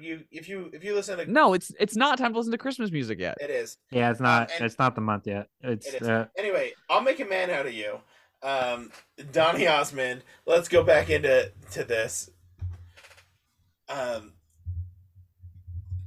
Kevin, so why neither of us can talk to you right now because you're okay. So first of all, I chose all of my songs as unskippable songs, right? Yes. Because I'm like the ones where I would be like, "Don't you dare skip this one." Because if that's the name of the podcast. And if what was the song before this? Oh, "On My Way." If "On My Way" is playing and you're on a road trip and you skip it, you are made of something evil. Okay, like you just don't skip that song. And this one, you don't skip it either. "I'll Make a Man Out of You" is such a great song. It's so manly. It's so intense. I have been in so many situations surrounded by like dudes at like just different scouting things, or like it'll be an event and we'll just be like hanging out. And either "I'll Make a Man Out of You" will come on, or someone will just start singing it a cappella and all the dudes join in. And they are so excited and they are like pumped, and it's just so manly, and it's just this great moment. One of my favorite transformation songs. It just does such a good job of like showing this story of Mulan going from this worthless soldier to like taking advantage of like her smarts and her wits to not even just Mulan, but the entire army that is like the crappy like the good ones are all gone. You guys just kind of got drafted. And then seeing them like go from being, as we might have already said on this podcast, zeros to heroes. Yeah, no, 100%. And it's such a good transformation song. Donny Osmond kills it. He slays on this song. He sounds so good. Yeah, I know Donny Osmond from two things. I know him for singing "I'll Make a Man Out of You" and for his appearances in Johnny Bravo. What about Joseph and the Amazing Technicolor Dreamcoat? I've never listened to it. Okay, well, you and Zach are. Whoa! I've seen and listened to it. It's just not all right. I'm just like when I think of Donny Osmond, I think of "I'll Make a Man Out of You." Though, like he sounds amazing on this song, and the composition and the arrangement is so good. Like the different parts where the horns come in, the military drums. Like there's just so many parts that make so much sense and fit all of these diverse sensibilities together in this beautiful piece of music. I fully agree, though. I think my favorite part of the song, though, is that very ending, where it almost sounds, It's not a cappella, but it's like. Oh, yeah, like be a man, you must be swift. Well, no, like this, and the second time where like music almost cuts out. Yeah. And yeah. And, yeah, that's my favorite part. Zach, what's your favorite part? When all the voices happen and all the different characters are singing. Like I'm never gonna catch my breath. Say goodbye to those who knew me. Boy, was I a fool in school for cutting Jim. Yeah, this guy's got him scared to death. Hope he doesn't see right through me. Yes, that Kevin, part. That part. That part. Okay. I was a little confused. I didn't know what part you're talking about. Kevin re-sang it. I'm sorry. I love that part so much. It's so cool. What's your guys' favorite part about have we talked about the movie? No, we haven't talked about the movie. Wait, I'll Brady, talk about it. Your favorite part of the song? Oh yeah, you did. Yeah. Sorry. Okay, here's what I love about the movie. It's that point when they're marching and they're singing "A Girl Worth Fighting For," and then right at like the song just like cuts off mid phrase because they see all the death and destruction and like what war does to people. Such a good scene. Just like a smash cut from one emotion to the other. Yeah, we're gonna take a quick pause and check in with Brady and see if he's doing good, because me and Kevin are not talking about anything funny and he's laughing his ass off. So my wife just came downstairs and was like, "How much longer?" And I was like, "We still have 3 more songs." And she's like, "I told you, you 3 aren't like you and Kevin aren't gonna be able to talk about Disney in 2 hours. It's gonna be like a 3-hour podcast." And but we didn't start right at 8. We started like the actual podcast like 8:30. Yeah, it is gonna be a longer podcast. So just that's fine. Oh, hi, Michaela.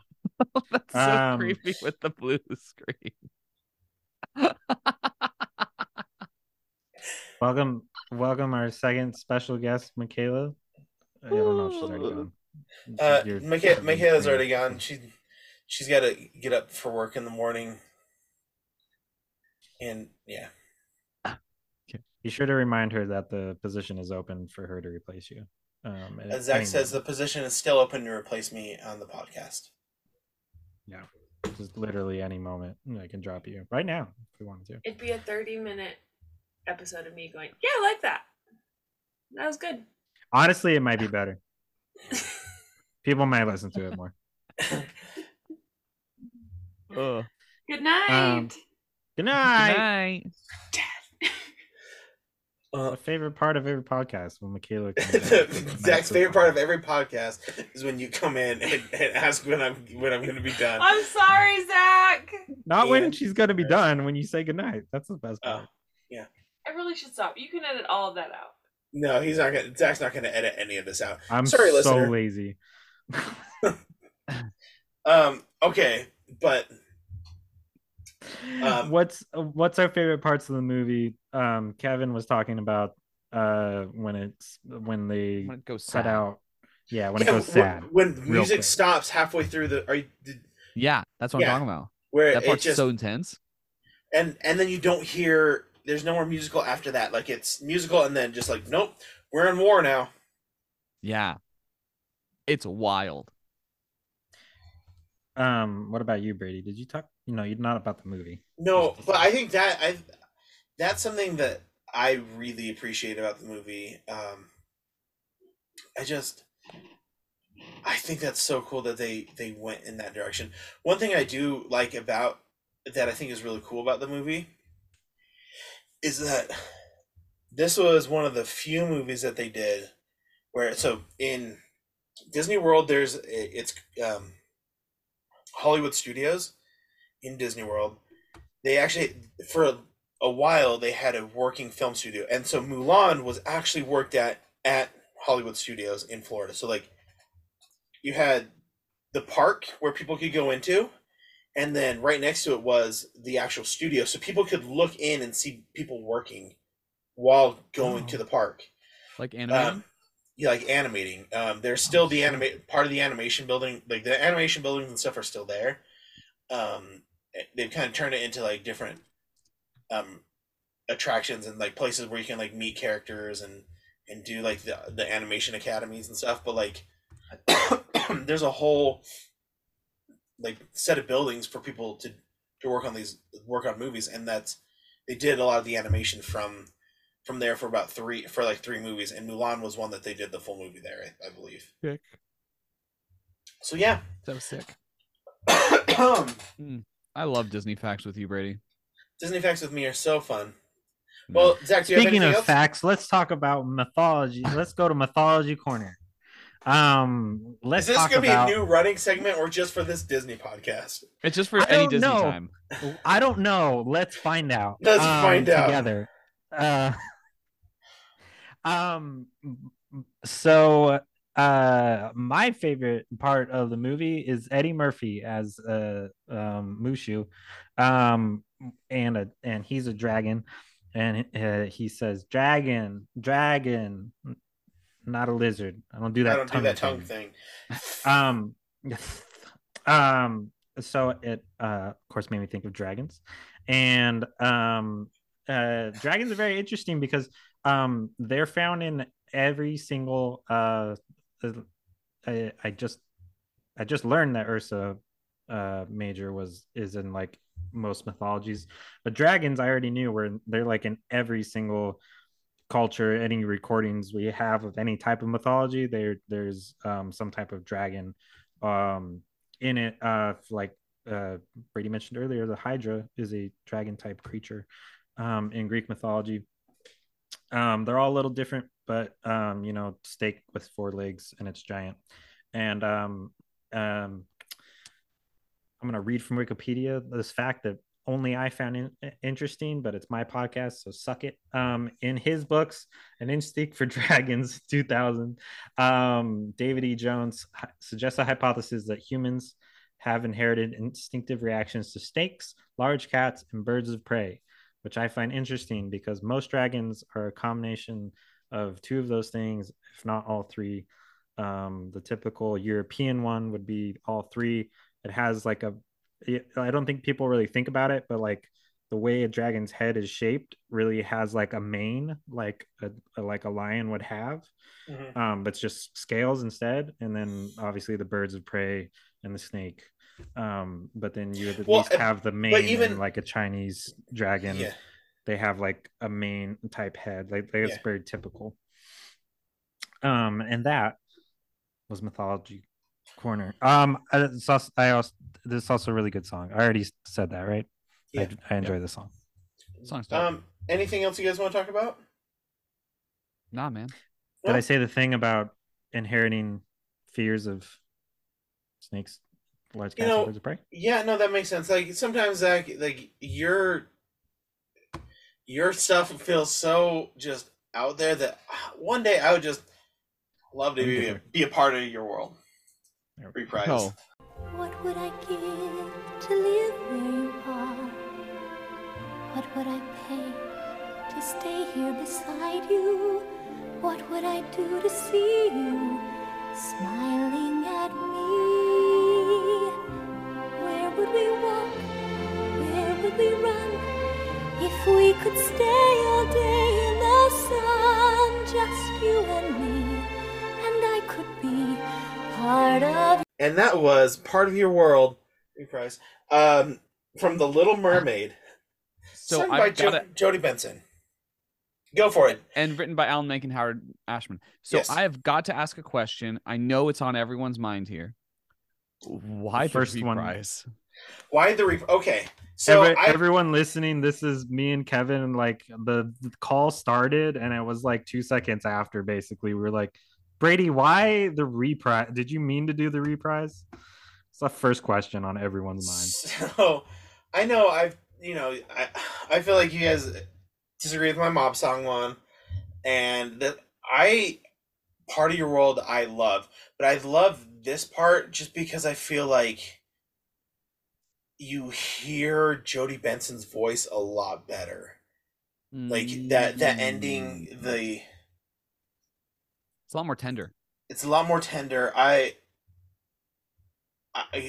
so that's why I put this one on, because I love all of The Little Mermaid, but I think I love this one. And I think the thing I love about the reprise is that score instrumental breakdown in between. And yeah, I love the ending because you hear Jody Benson just completely belt out the part of that world, more than I feel like happens in the first part of your world, but this one I feel like you really get it, and that's why I chose this. But you know what, like I'm willing to go off of like your favorite part of the songs for you guys. If you want to talk about just the first part of your world, that's great. Like you can say that one too, but like that's why I chose the reprise. That's fair. Does that make sense? Like yeah, I was more just curious. That didn't. Yeah. It's interesting because the reprise kind of refocuses the song, because the first part of your world is very focused on I just want to be on land, and this one's like I want to be with your world. Not it's like the part first of one's that like world, part of your world in general. Like I want to be part of the other world. This one's like I want to be part of that guy's world. Yeah, I like that. This is you could say this is a much hornier song than the absolutely original. Yeah, she's she's like that dude. Yeah, she thirsty as the kids the kids saying that these days. I think the youth say. They said it when we were in college, and I still felt old. So it's probably changed to something different now. But no, I Little Mermaid is right up there. She's wet. Like,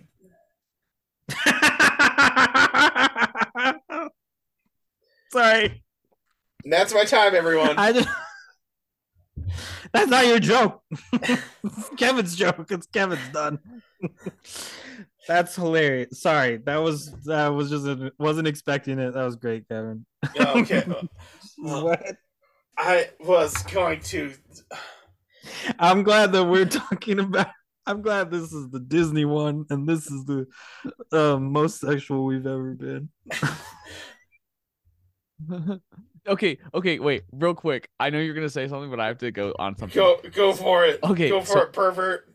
So you know how everyone thinks that the VHS cover for The Little Mermaid looked like there was a penis drawn on it, right? Yeah. So I actually know the guy, and I've like interacted with the guy who illustrated that cover. Mm-hmm. And he is so pissed that people think it looks like a penis. Yeah, I've seen that was not intentional at all, and he's just like he's like got like done radio interviews and stuff, and he's just like, it's not a penis. I just drew a tower. Like, screw off. Like that was the farthest thing from my intentions. Like, I was just drawing a tower. I've seen that where he's like, you guys are just like, that's not what it had nothing to do. It wasn't like we were trying to subliminal messages to kids. It's like, no, it's a tower, and so towers are phallic in nature. Like, you're gonna see a penis. Right. He's a really cool guy, though. He's like a super nice guy. Sweet. He's like a friend of my family's. Dean. Yeah, super well-intentioned guy too. Like, member of the Church of Jesus Christ Latter-day Saints, just like super straight-laced type of guy. Like, would not draw penis on a Disney cover. He's like, no, I was just drawing a tower. But yeah, anyway, never seen a penis in his life. He's not sure why. He's a never nude. He's a never nude. He just doesn't understand why do people keep calling it a penis? It's not a penis, it's a tower. Also, what is a penis? Also, every interview. That's how every interview goes. Yeah. But before Kevin sexually derailed this conversation. I didn't start by saying it was horny. I didn't start by saying it was horny. No, that was for the record. Me. I think I distracted. Yeah. Anyway, and then I made a really good joke. He did a very good unexpected Kevin joke. I was not expecting that, which is very funny. But I was gonna say Little Mermaid is right up there in my like top 5 favorites. It's always up in the top 5. And I feel like, we've talked a lot about Alan Menken and Howard Ashman. We're gonna keep talking about him. And we're gonna keep talking about him. Like when She recorded when she recorded Part of Your World, like the first part, in the recording studio. Howard Menken, Howard Ashman, Alan Menken. I'm so confused right now. How's your brain? I'm still just thinking. You're still thinking about Kevin. Yeah. You're still thinking about how she wet.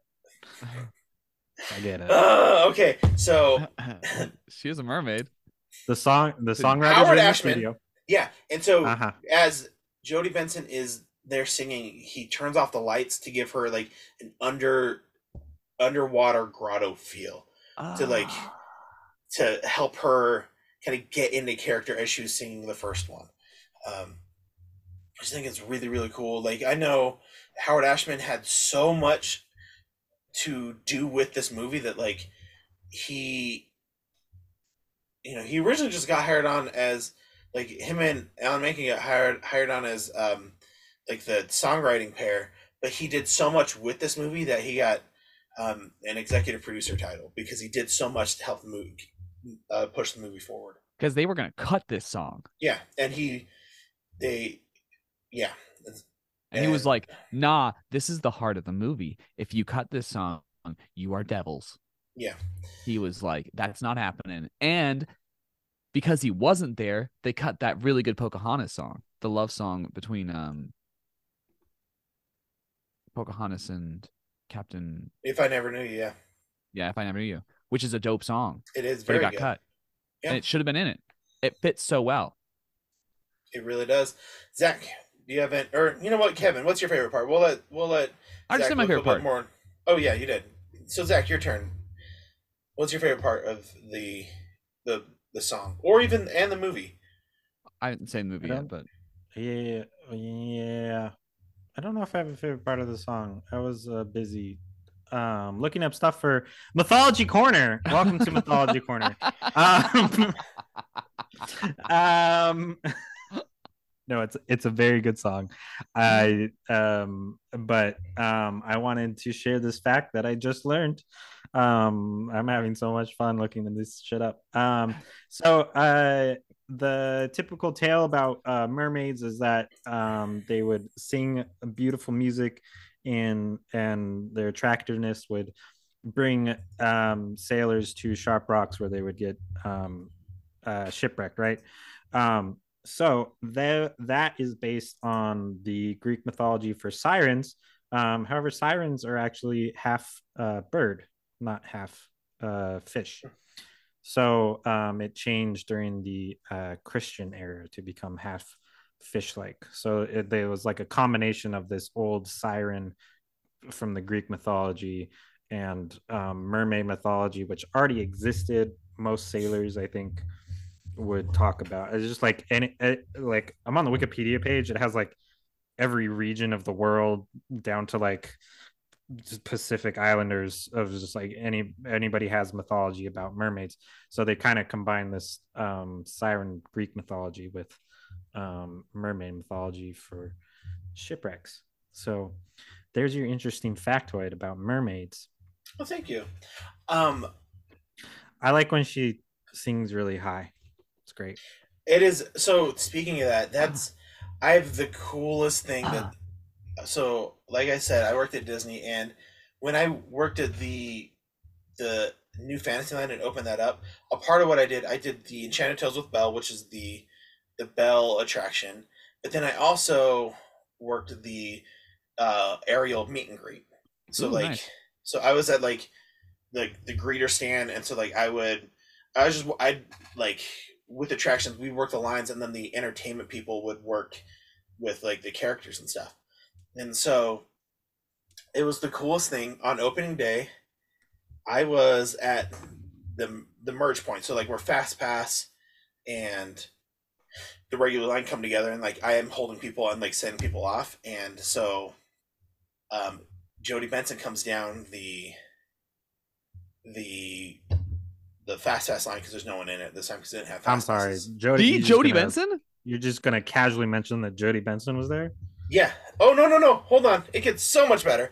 So Jodie Benson is there. I'm like, oh, just swim right there for a little bit, and she laughed, and it was so great. And I was like, holy shit, Jody Benson is standing right in front of me. Just play it cool, Brady. Play it cool. And then like the Ariel was ready to meet her, and so I was like, just swim on this way.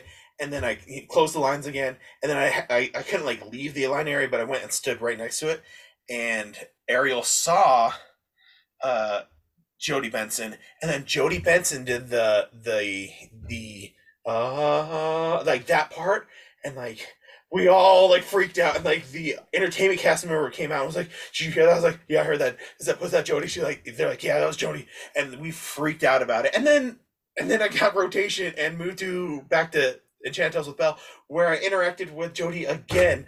I've talked to Jody Benson twice, and it was the coolest thing on the planet. And I need to go. She just released an autobiography like a month or two ago. What? Yeah, it just came out, and I need to go. Yeah, so I freak out every time I think about it. I still nerd out hardcore to hearing Ariel's, recognizable part live at Disney World. Okay, anyway, holy crap. That was the coolest story. Yeah. You guys have anything else you'd like to say? Yeah, I just have one other thing I wanted to say. Watching this movie as an adult, one thing I noticed is that Prince Eric's like characterization is so good. He's got such like a depth of character, and he like plays the flute, and he's just like this really interesting guy. And I didn't notice how much they like focused on him as a person the first time I watched the movie, like when I was a kid. I never paid attention to that, but it's really good. I love it. And Zach, what were you gonna say? I have a story about Little Mermaid in general, that Brady knows, and it's about two of our friends. It's not this song, but a different song. I'm very confused. I don't know if we'll use this. Kiss the Girl. I don't know if we're gonna use this in a later episode. It might come up. Do you know what it is now? Yeah. I think you should save it for a later episode, because if it's Kiss the Girl, that's probably going to come at some point, right? Easily. Do what you have to do. Tell the story. Yeah. I'm not in charge of the podcast. No. Yeah, actually, I'll save it in case Kiss the Girl comes up. Okay. No, it's a very good movie. This is not one that I've rewatched since child though, so really a very long time since I've seen it. I saw it a year ago. Like some of these movies I will watch almost yearly. Listen to Malcolm Gladwell's like reimagining of Little Mermaid. I don't really like Malcolm Gladwell. It's so stupid. He seems kind of stuck up. So stupid. Sorry, I just had to say how much I like. He like talks about Little Mermaid like it wasn't good, and I'm like, screw off. It was great. Yeah, he's an idiot. Yeah, let's go on. Yeah. Sorry. So, anything else? Because like me, I want to end just thinking about that interaction with Jody Benson, because like sometimes I feel like I wasn't really there. I feel like it was like once upon a dream.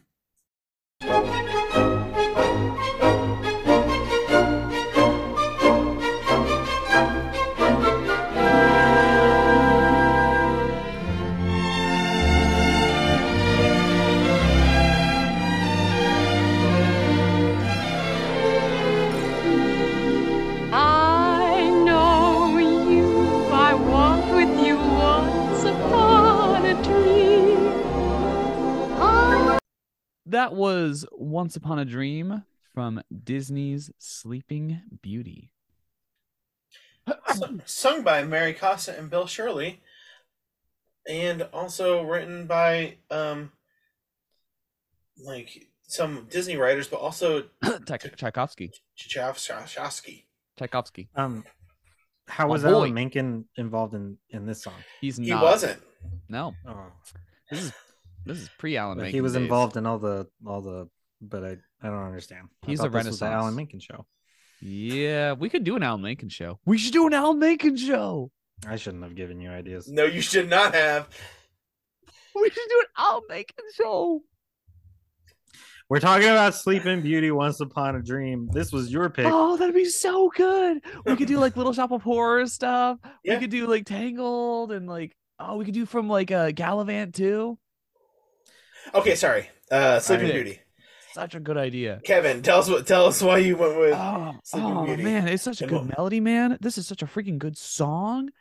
Sleeping Beauty is so cool, and it's freaking Tchaikovsky. Tchaikovsky's a baller. And what I love about this song too, so people who follow my music, which I don't know if anyone on here does, but those who do will know that I like mixing classical music with pop a lot. And this is kind of part of the impetus of that, because it's a classic melody. It's a melody from a ballet that was reintegrated to be part of a Disney movie. And Tchaikovsky is just such a great composer. He's just such a legend, especially in the ballet world, with this and the Swan Princess and Nutcracker. And just a baller. And this song is so cool. The melody is so pretty. The way they sing it is so dope. I love when like they transition and that guy starts singing it. Sleeping Beauty also has a special place in my heart because in the video game Kingdom Hearts, which big fan of that video game series, one of the main villains at first is Maleficent.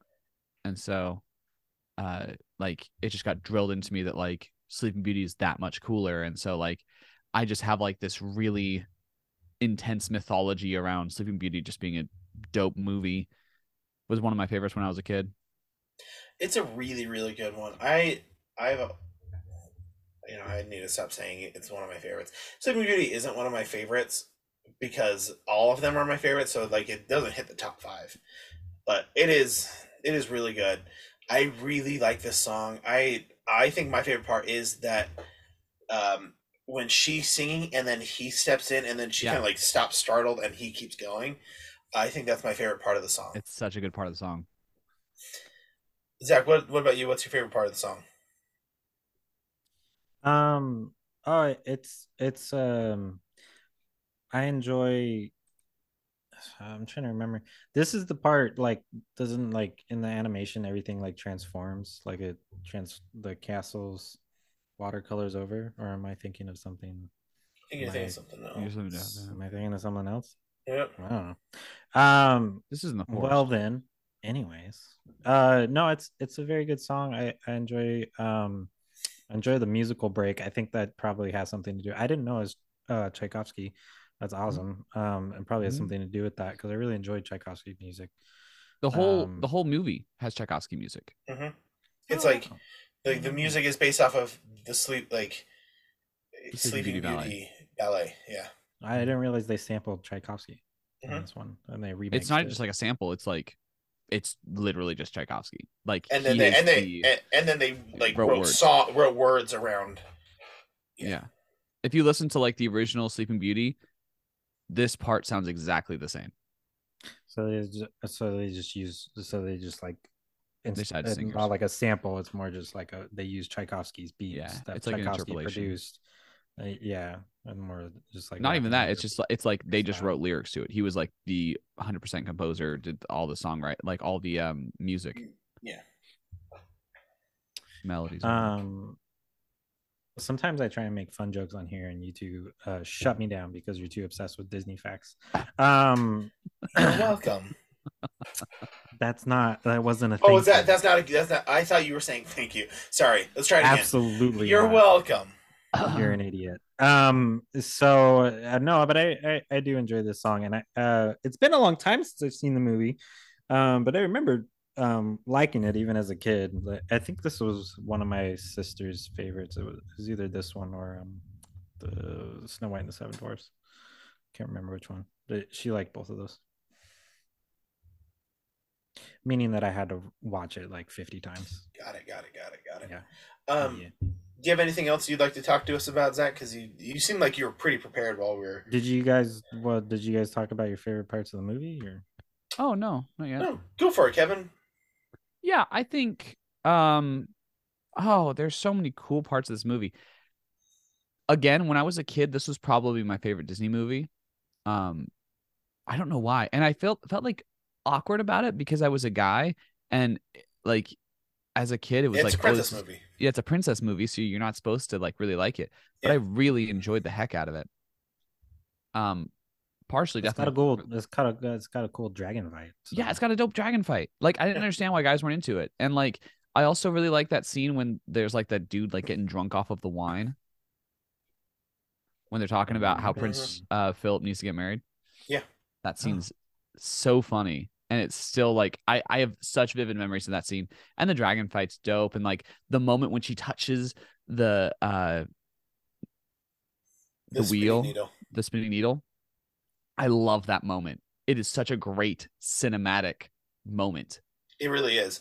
Like that is like the music behind it too, like that eerie. So sick. I think my favorite is when they're in the woods and the fairies fighting about her birthday and like the colors and the cake. I think that's my favorite part of the movie. What about you, Zach? So it's called Sleeping Beauty. And when I think about sleep, I think about sleep paralysis because that is a condition I suffer from. So we're going to take a dark turn. So the impetus. Are you not going to announce what this is that you're doing? Oh, it's Mythology Corner. Sorry, I thought that was obvious. Yeah. Okay. So this is Mythology. Welcome back to Mythology Corner, a new segment on Don't Skip This One, a music podcast. For some reason, has devolved into mythology facts. I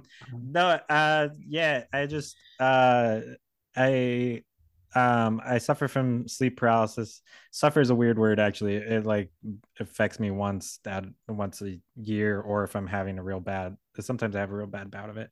But I do experience it sometimes, and sleep paralysis is the reason that we have like a lot of different mythological bad creatures in general, but just like tons of stuff comes from sleep paralysis, what you experience during sleep paralysis.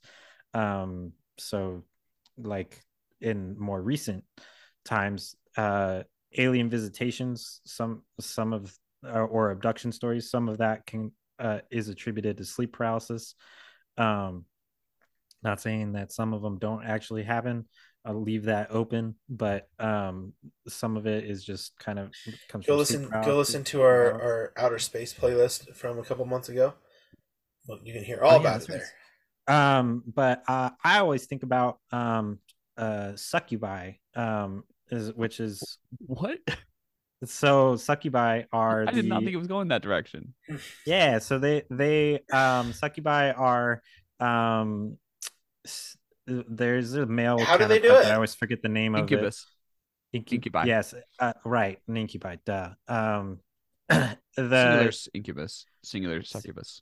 Succubus and incubus. They they get the really good song. Yes, Drive. Yeah, they have better songs. The story behind succubus and incubus is that during sleep they would come and like force themselves, basically like rape the target. I don't like how you said target. Steal their soul. I don't know. I struggled for words. Here's how they would do it. And like steal their soul. But that's actually just like demons that you would see because you're experiencing sleep paralysis. Everyone who does sleep paralysis experiences a demon. So succubus would give you wet dreams and then steal your soul through your semen. Yeah. They would steal the soul through the semen. What the hell? Right. Yeah, succubus. Did you not know that? No. I thought that was like a thing lots of people knew. I probably, but I've just not a pervert. It's a big thing. No, you're definitely you're definitely a pervert. You think that Kevin's Christmas music is perverted? He talks about his penis. No, I don't. He definitely never says penis in any of his Christmas songs. Once. Sleeping Beauty, though, is a very good movie. I remember laughing about the fairy fighting over the colors of the things. That's a good part. So that's. Do you guys have anything else that you'd like to talk about? Did I talk about succubus and incubus for long enough, or did you want me to go on? So here's the thing. Here's one thing I want to add. Like everyone talks about Maleficent, like when it came out, like it was gonna be so good. I watched it and I was like, I like Sleeping Beauty better. Well, yeah, It's a remake, it's just not as good. It's like a different perspective thing, and it was okay, but like it doesn't touch Sleeping Beauty. Like it doesn't even come close. No, none of them have. None of them have, Disney. Cinderella was pretty good. Yes, but still didn't come close. I would say it came the closest of anyone. It did come the closest. It was really good. It's probably my favorite live action Cinderella. I don't have an opinion on this subject. Oh, matter. really? I thought you were about to say, I think Ever After is better because it's not Disney. Screw you, Zach. I didn't even say that. You're mad at me for no reason. You're mad at me. What did I do? Kevin, I've given you plenty of other reasons to be mad at me, and you picked something that I didn't even say. I don't understand what's happening right now. Okay, hey, so man, I'm just reaching out there, you know. I'm just throwing food to the birds. You could say I'm feeding the birds right now. Early each day to the steps of St. Paul's, the little old bird woman comes. In her own special way to the people she calls, come buy my bags full of crumbs. Come. And that was Feed the Birds, Tuppence a Bag from Mary Poppins, sung by Julie Andrews. Written by the Sherman Brothers.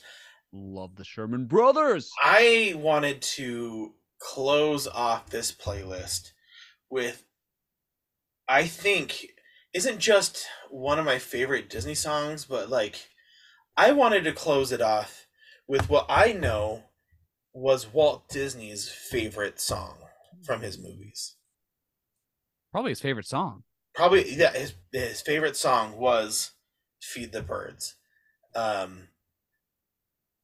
He would write this, like, whenever, like, he would have the brothers play it all the time. He loved hearing them sing it. Yeah, I couldn't go without Feed the Birds on this playlist. It feels like a good one to end on too. It has that like sweeping orchestra feel, and like it's Kevin and I, like, this is the whole reason I thought about doing a playlist, because I never really thought about, like, I had thought about doing the playlist, but I was like, there's, you know, we don't need to. And then Kevin and I, we worked on a YouTube video where we kind of did like a reaction to this song. Mm-hmm. And it was during that time I was like, me and Kevin could do an episode where we just talk about Disney songs. I think that'd be cool, because we went into real depth about this song. Mm-hmm. It was really, really cool. So go check out that video, because we don't have enough time to, you know, well, I guess we do, but we've, you know, talked about it too, and I'll talk a little bit about some of the stuff, but like, yeah. We go real in depth. We go over like every single like little part, and we like Mm-hmm. talk about the development a lot. It's such a good song. It's such a good song. It's so cool. Yeah. Well, what's your thoughts? My thoughts? Either Zach or Kev. Yeah. So one thing I think is really cool is this song starts out minor, and then it goes into a major. So like the chorus is in this like very major sounding, like feed the birds.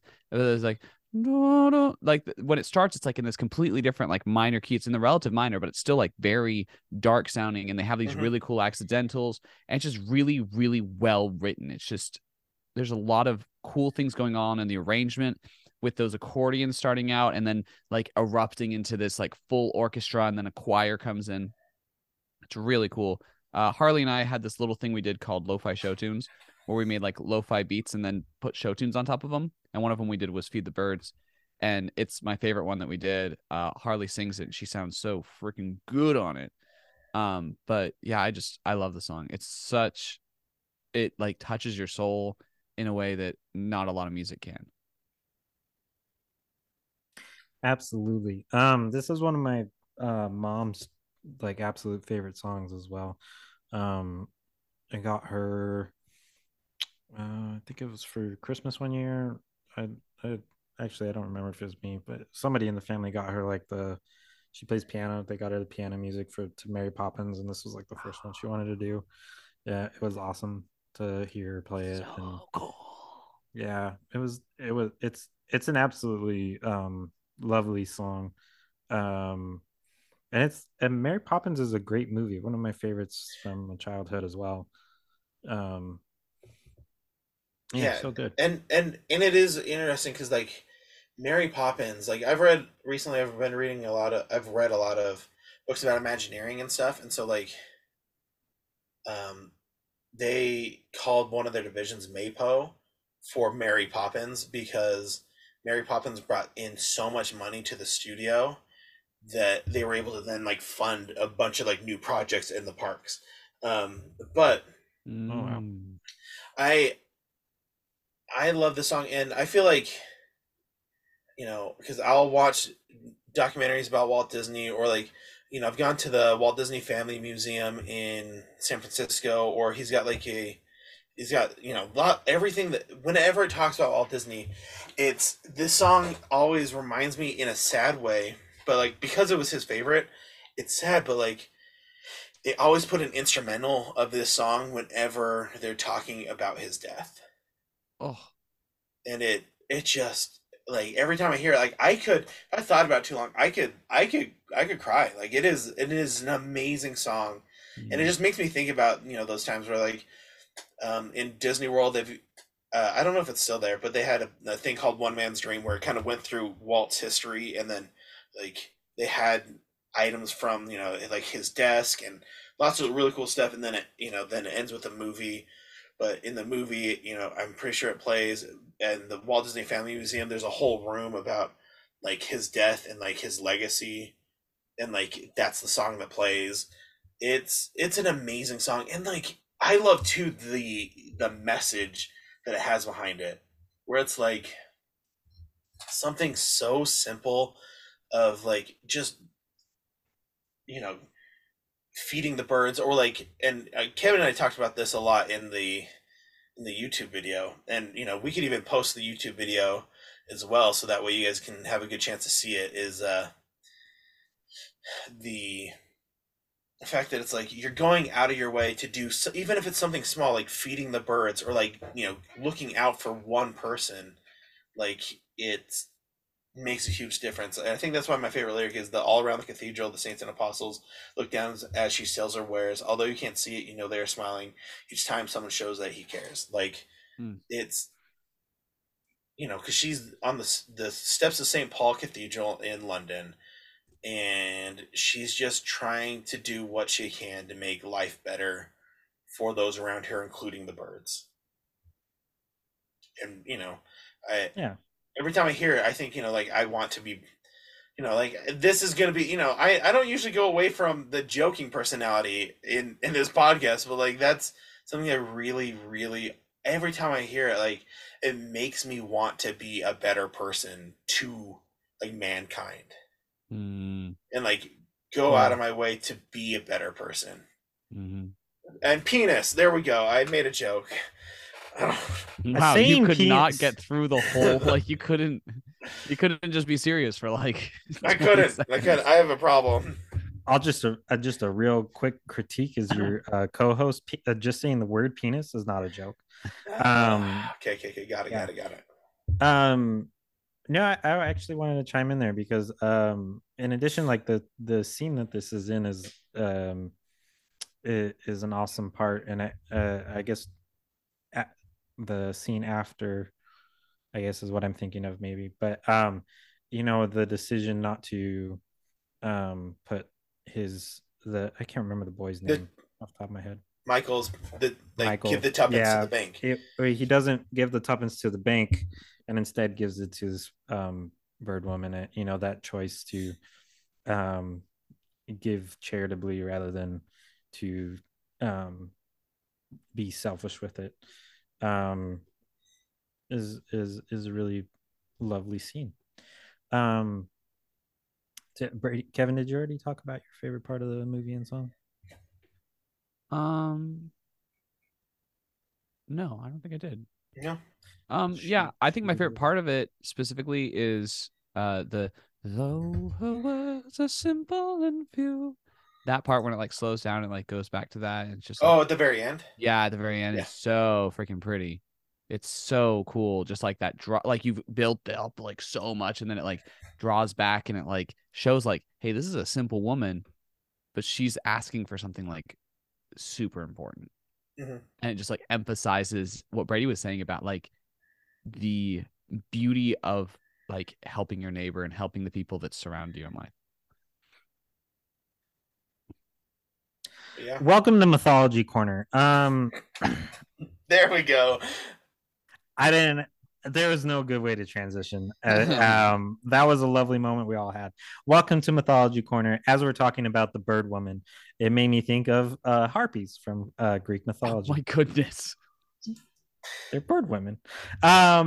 So it's something you may not know. If you don't know what a harpy is, they're half human, half bird, which I guess is what like a siren. Sirens. Yes, similar to a siren, except harpies are different. In function, from what I can tell, basically in function, like sirens sing and harpies are annoying instead. But I did not realize they were the personification of storm winds. That is where they come from. So interesting factoid, and that's all I've got in me for Mythology Corner. Hey, real quick, as we're finishing out Mythology Corner, I have to ask: have you seen Blood of Zeus? Blood of Zeus? On Netflix. I have not. I think you'd really like it. It's the same guys who did Castlevania. Probably. I'll have to check it out. I think you'll really like it. I want to hear what your thoughts are about it at some point. Recommendation to all those listeners out there as well. Yeah, Blood of Zeus is great. Blood of Zeus. So back to Mary Poppins. Yeah. Oh, I thought we were done on it. Sorry. Oh no, you're not good. But I'm just kidding, Zach. Zach. Let's give Zach a round of applause. He's been very nice to me on this. What a sport. On this podcast. One where I know he could just make fun of me the entire time, and I've done nothing but be normal to him. Yeah. Normal meaning like our relationship normal. Yeah. Thanks for allowing me to do Mythology Corner, which was more fun than I thought it would be. Yeah, I was not expecting it. No, but do you guys have any specifics about Mary Poppins that you like about the movie itself? I can jump in while you guys are thinking about it, because something that I didn't appreciate till I was older, because as a kid, obviously my favorite scene was when they were laughing and on the ceiling, and that was hysterical. Now, when I was older, I really enjoyed the redemption story of the dad. Yes, in general, and at the very end, that he learns to appreciate life and happiness, and not just think about moolah. And that the just Let's Go Fly Kite, is that the name of the song too? Let's Go Fly Kite, yeah. Okay, yes, that song, reliving his boyhood joy of flying kites. Speaking of that ending, I think it's very funny. I recently read Dick Van Dyke's autobiography, and you know how Dick Van Dyke plays Bert, but he also plays Dawes, like the old man, the senior partner of the bank. He got Bert. They were still casting everyone, and he went to Walt, and he's like, I want to do this. I want, and like he auditioned and did the whole like falling down like part with like the cane and stuff. And Walt's like, I don't know. And so Dick Van Dyke paid paid into Walt's like a charity Walt like or something to get the part. He's like, I will give you like $4,000 or some amount of money. I'll give the I'll donate to this charity if you let me do this part. Wow.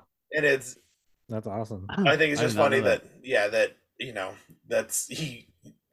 he wanted that part so bad on top of Bert, just to like that he donated to a charity, because he's like, no, I think I could be very funny as an old bank man.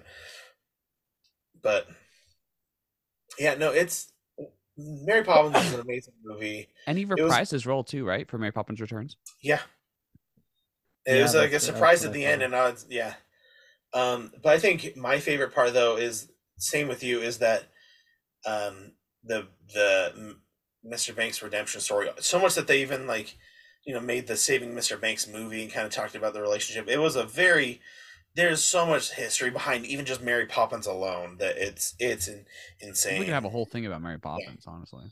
But yeah, that's I haven't said my favorite part yet. Go for it. Okay, so I have two favorite parts. One is the feeding the birds part, because I freaking love the feeding the birds part. Second is when they go into the freaking animation world. Oh yeah. And it's a lovely day with Mary. The Jolly Holiday. Yeah, Jolly Holiday. It's a jolly holiday with you. Yep. Yeah.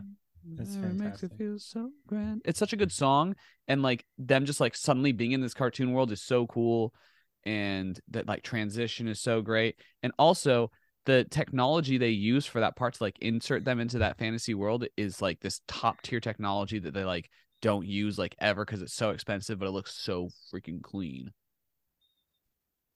Anyway, yeah. I just had to go off on how much I really like Mary Poppins.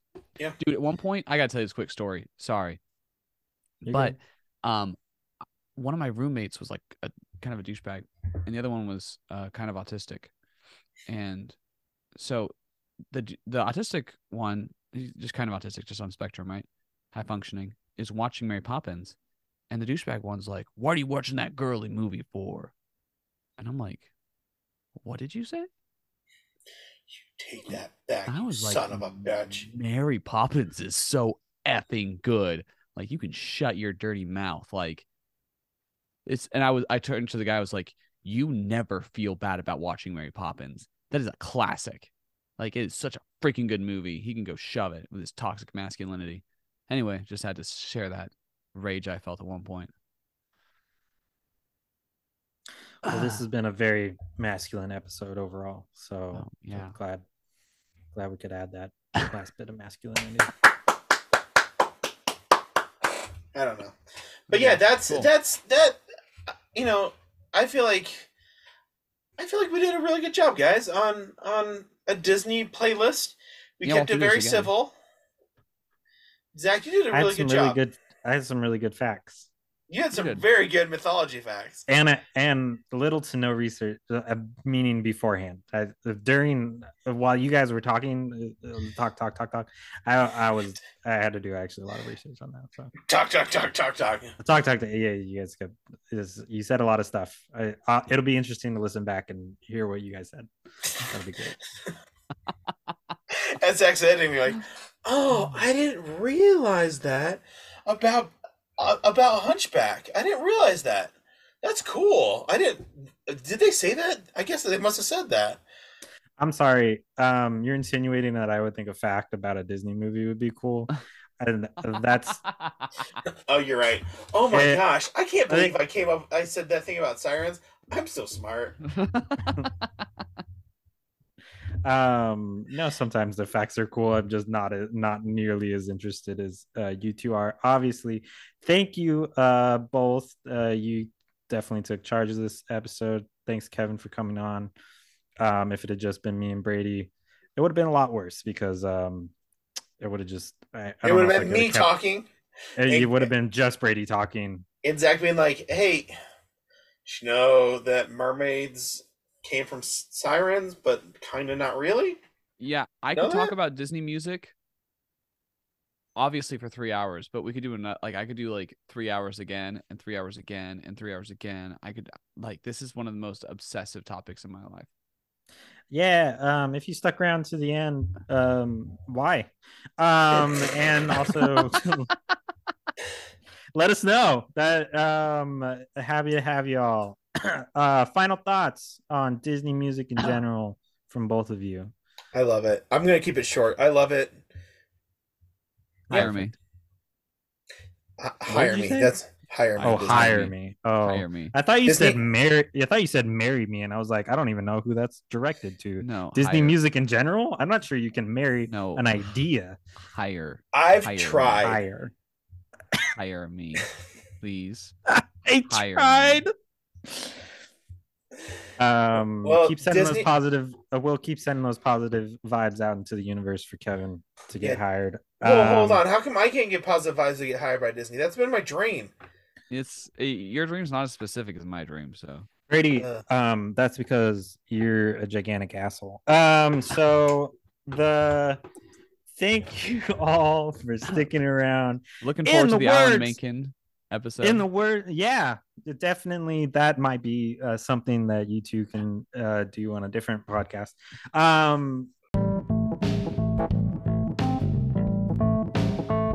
And in the words of Alan Menken, thanks for sticking around, fellow music nerds. I think he never said that. No, I definitely said that.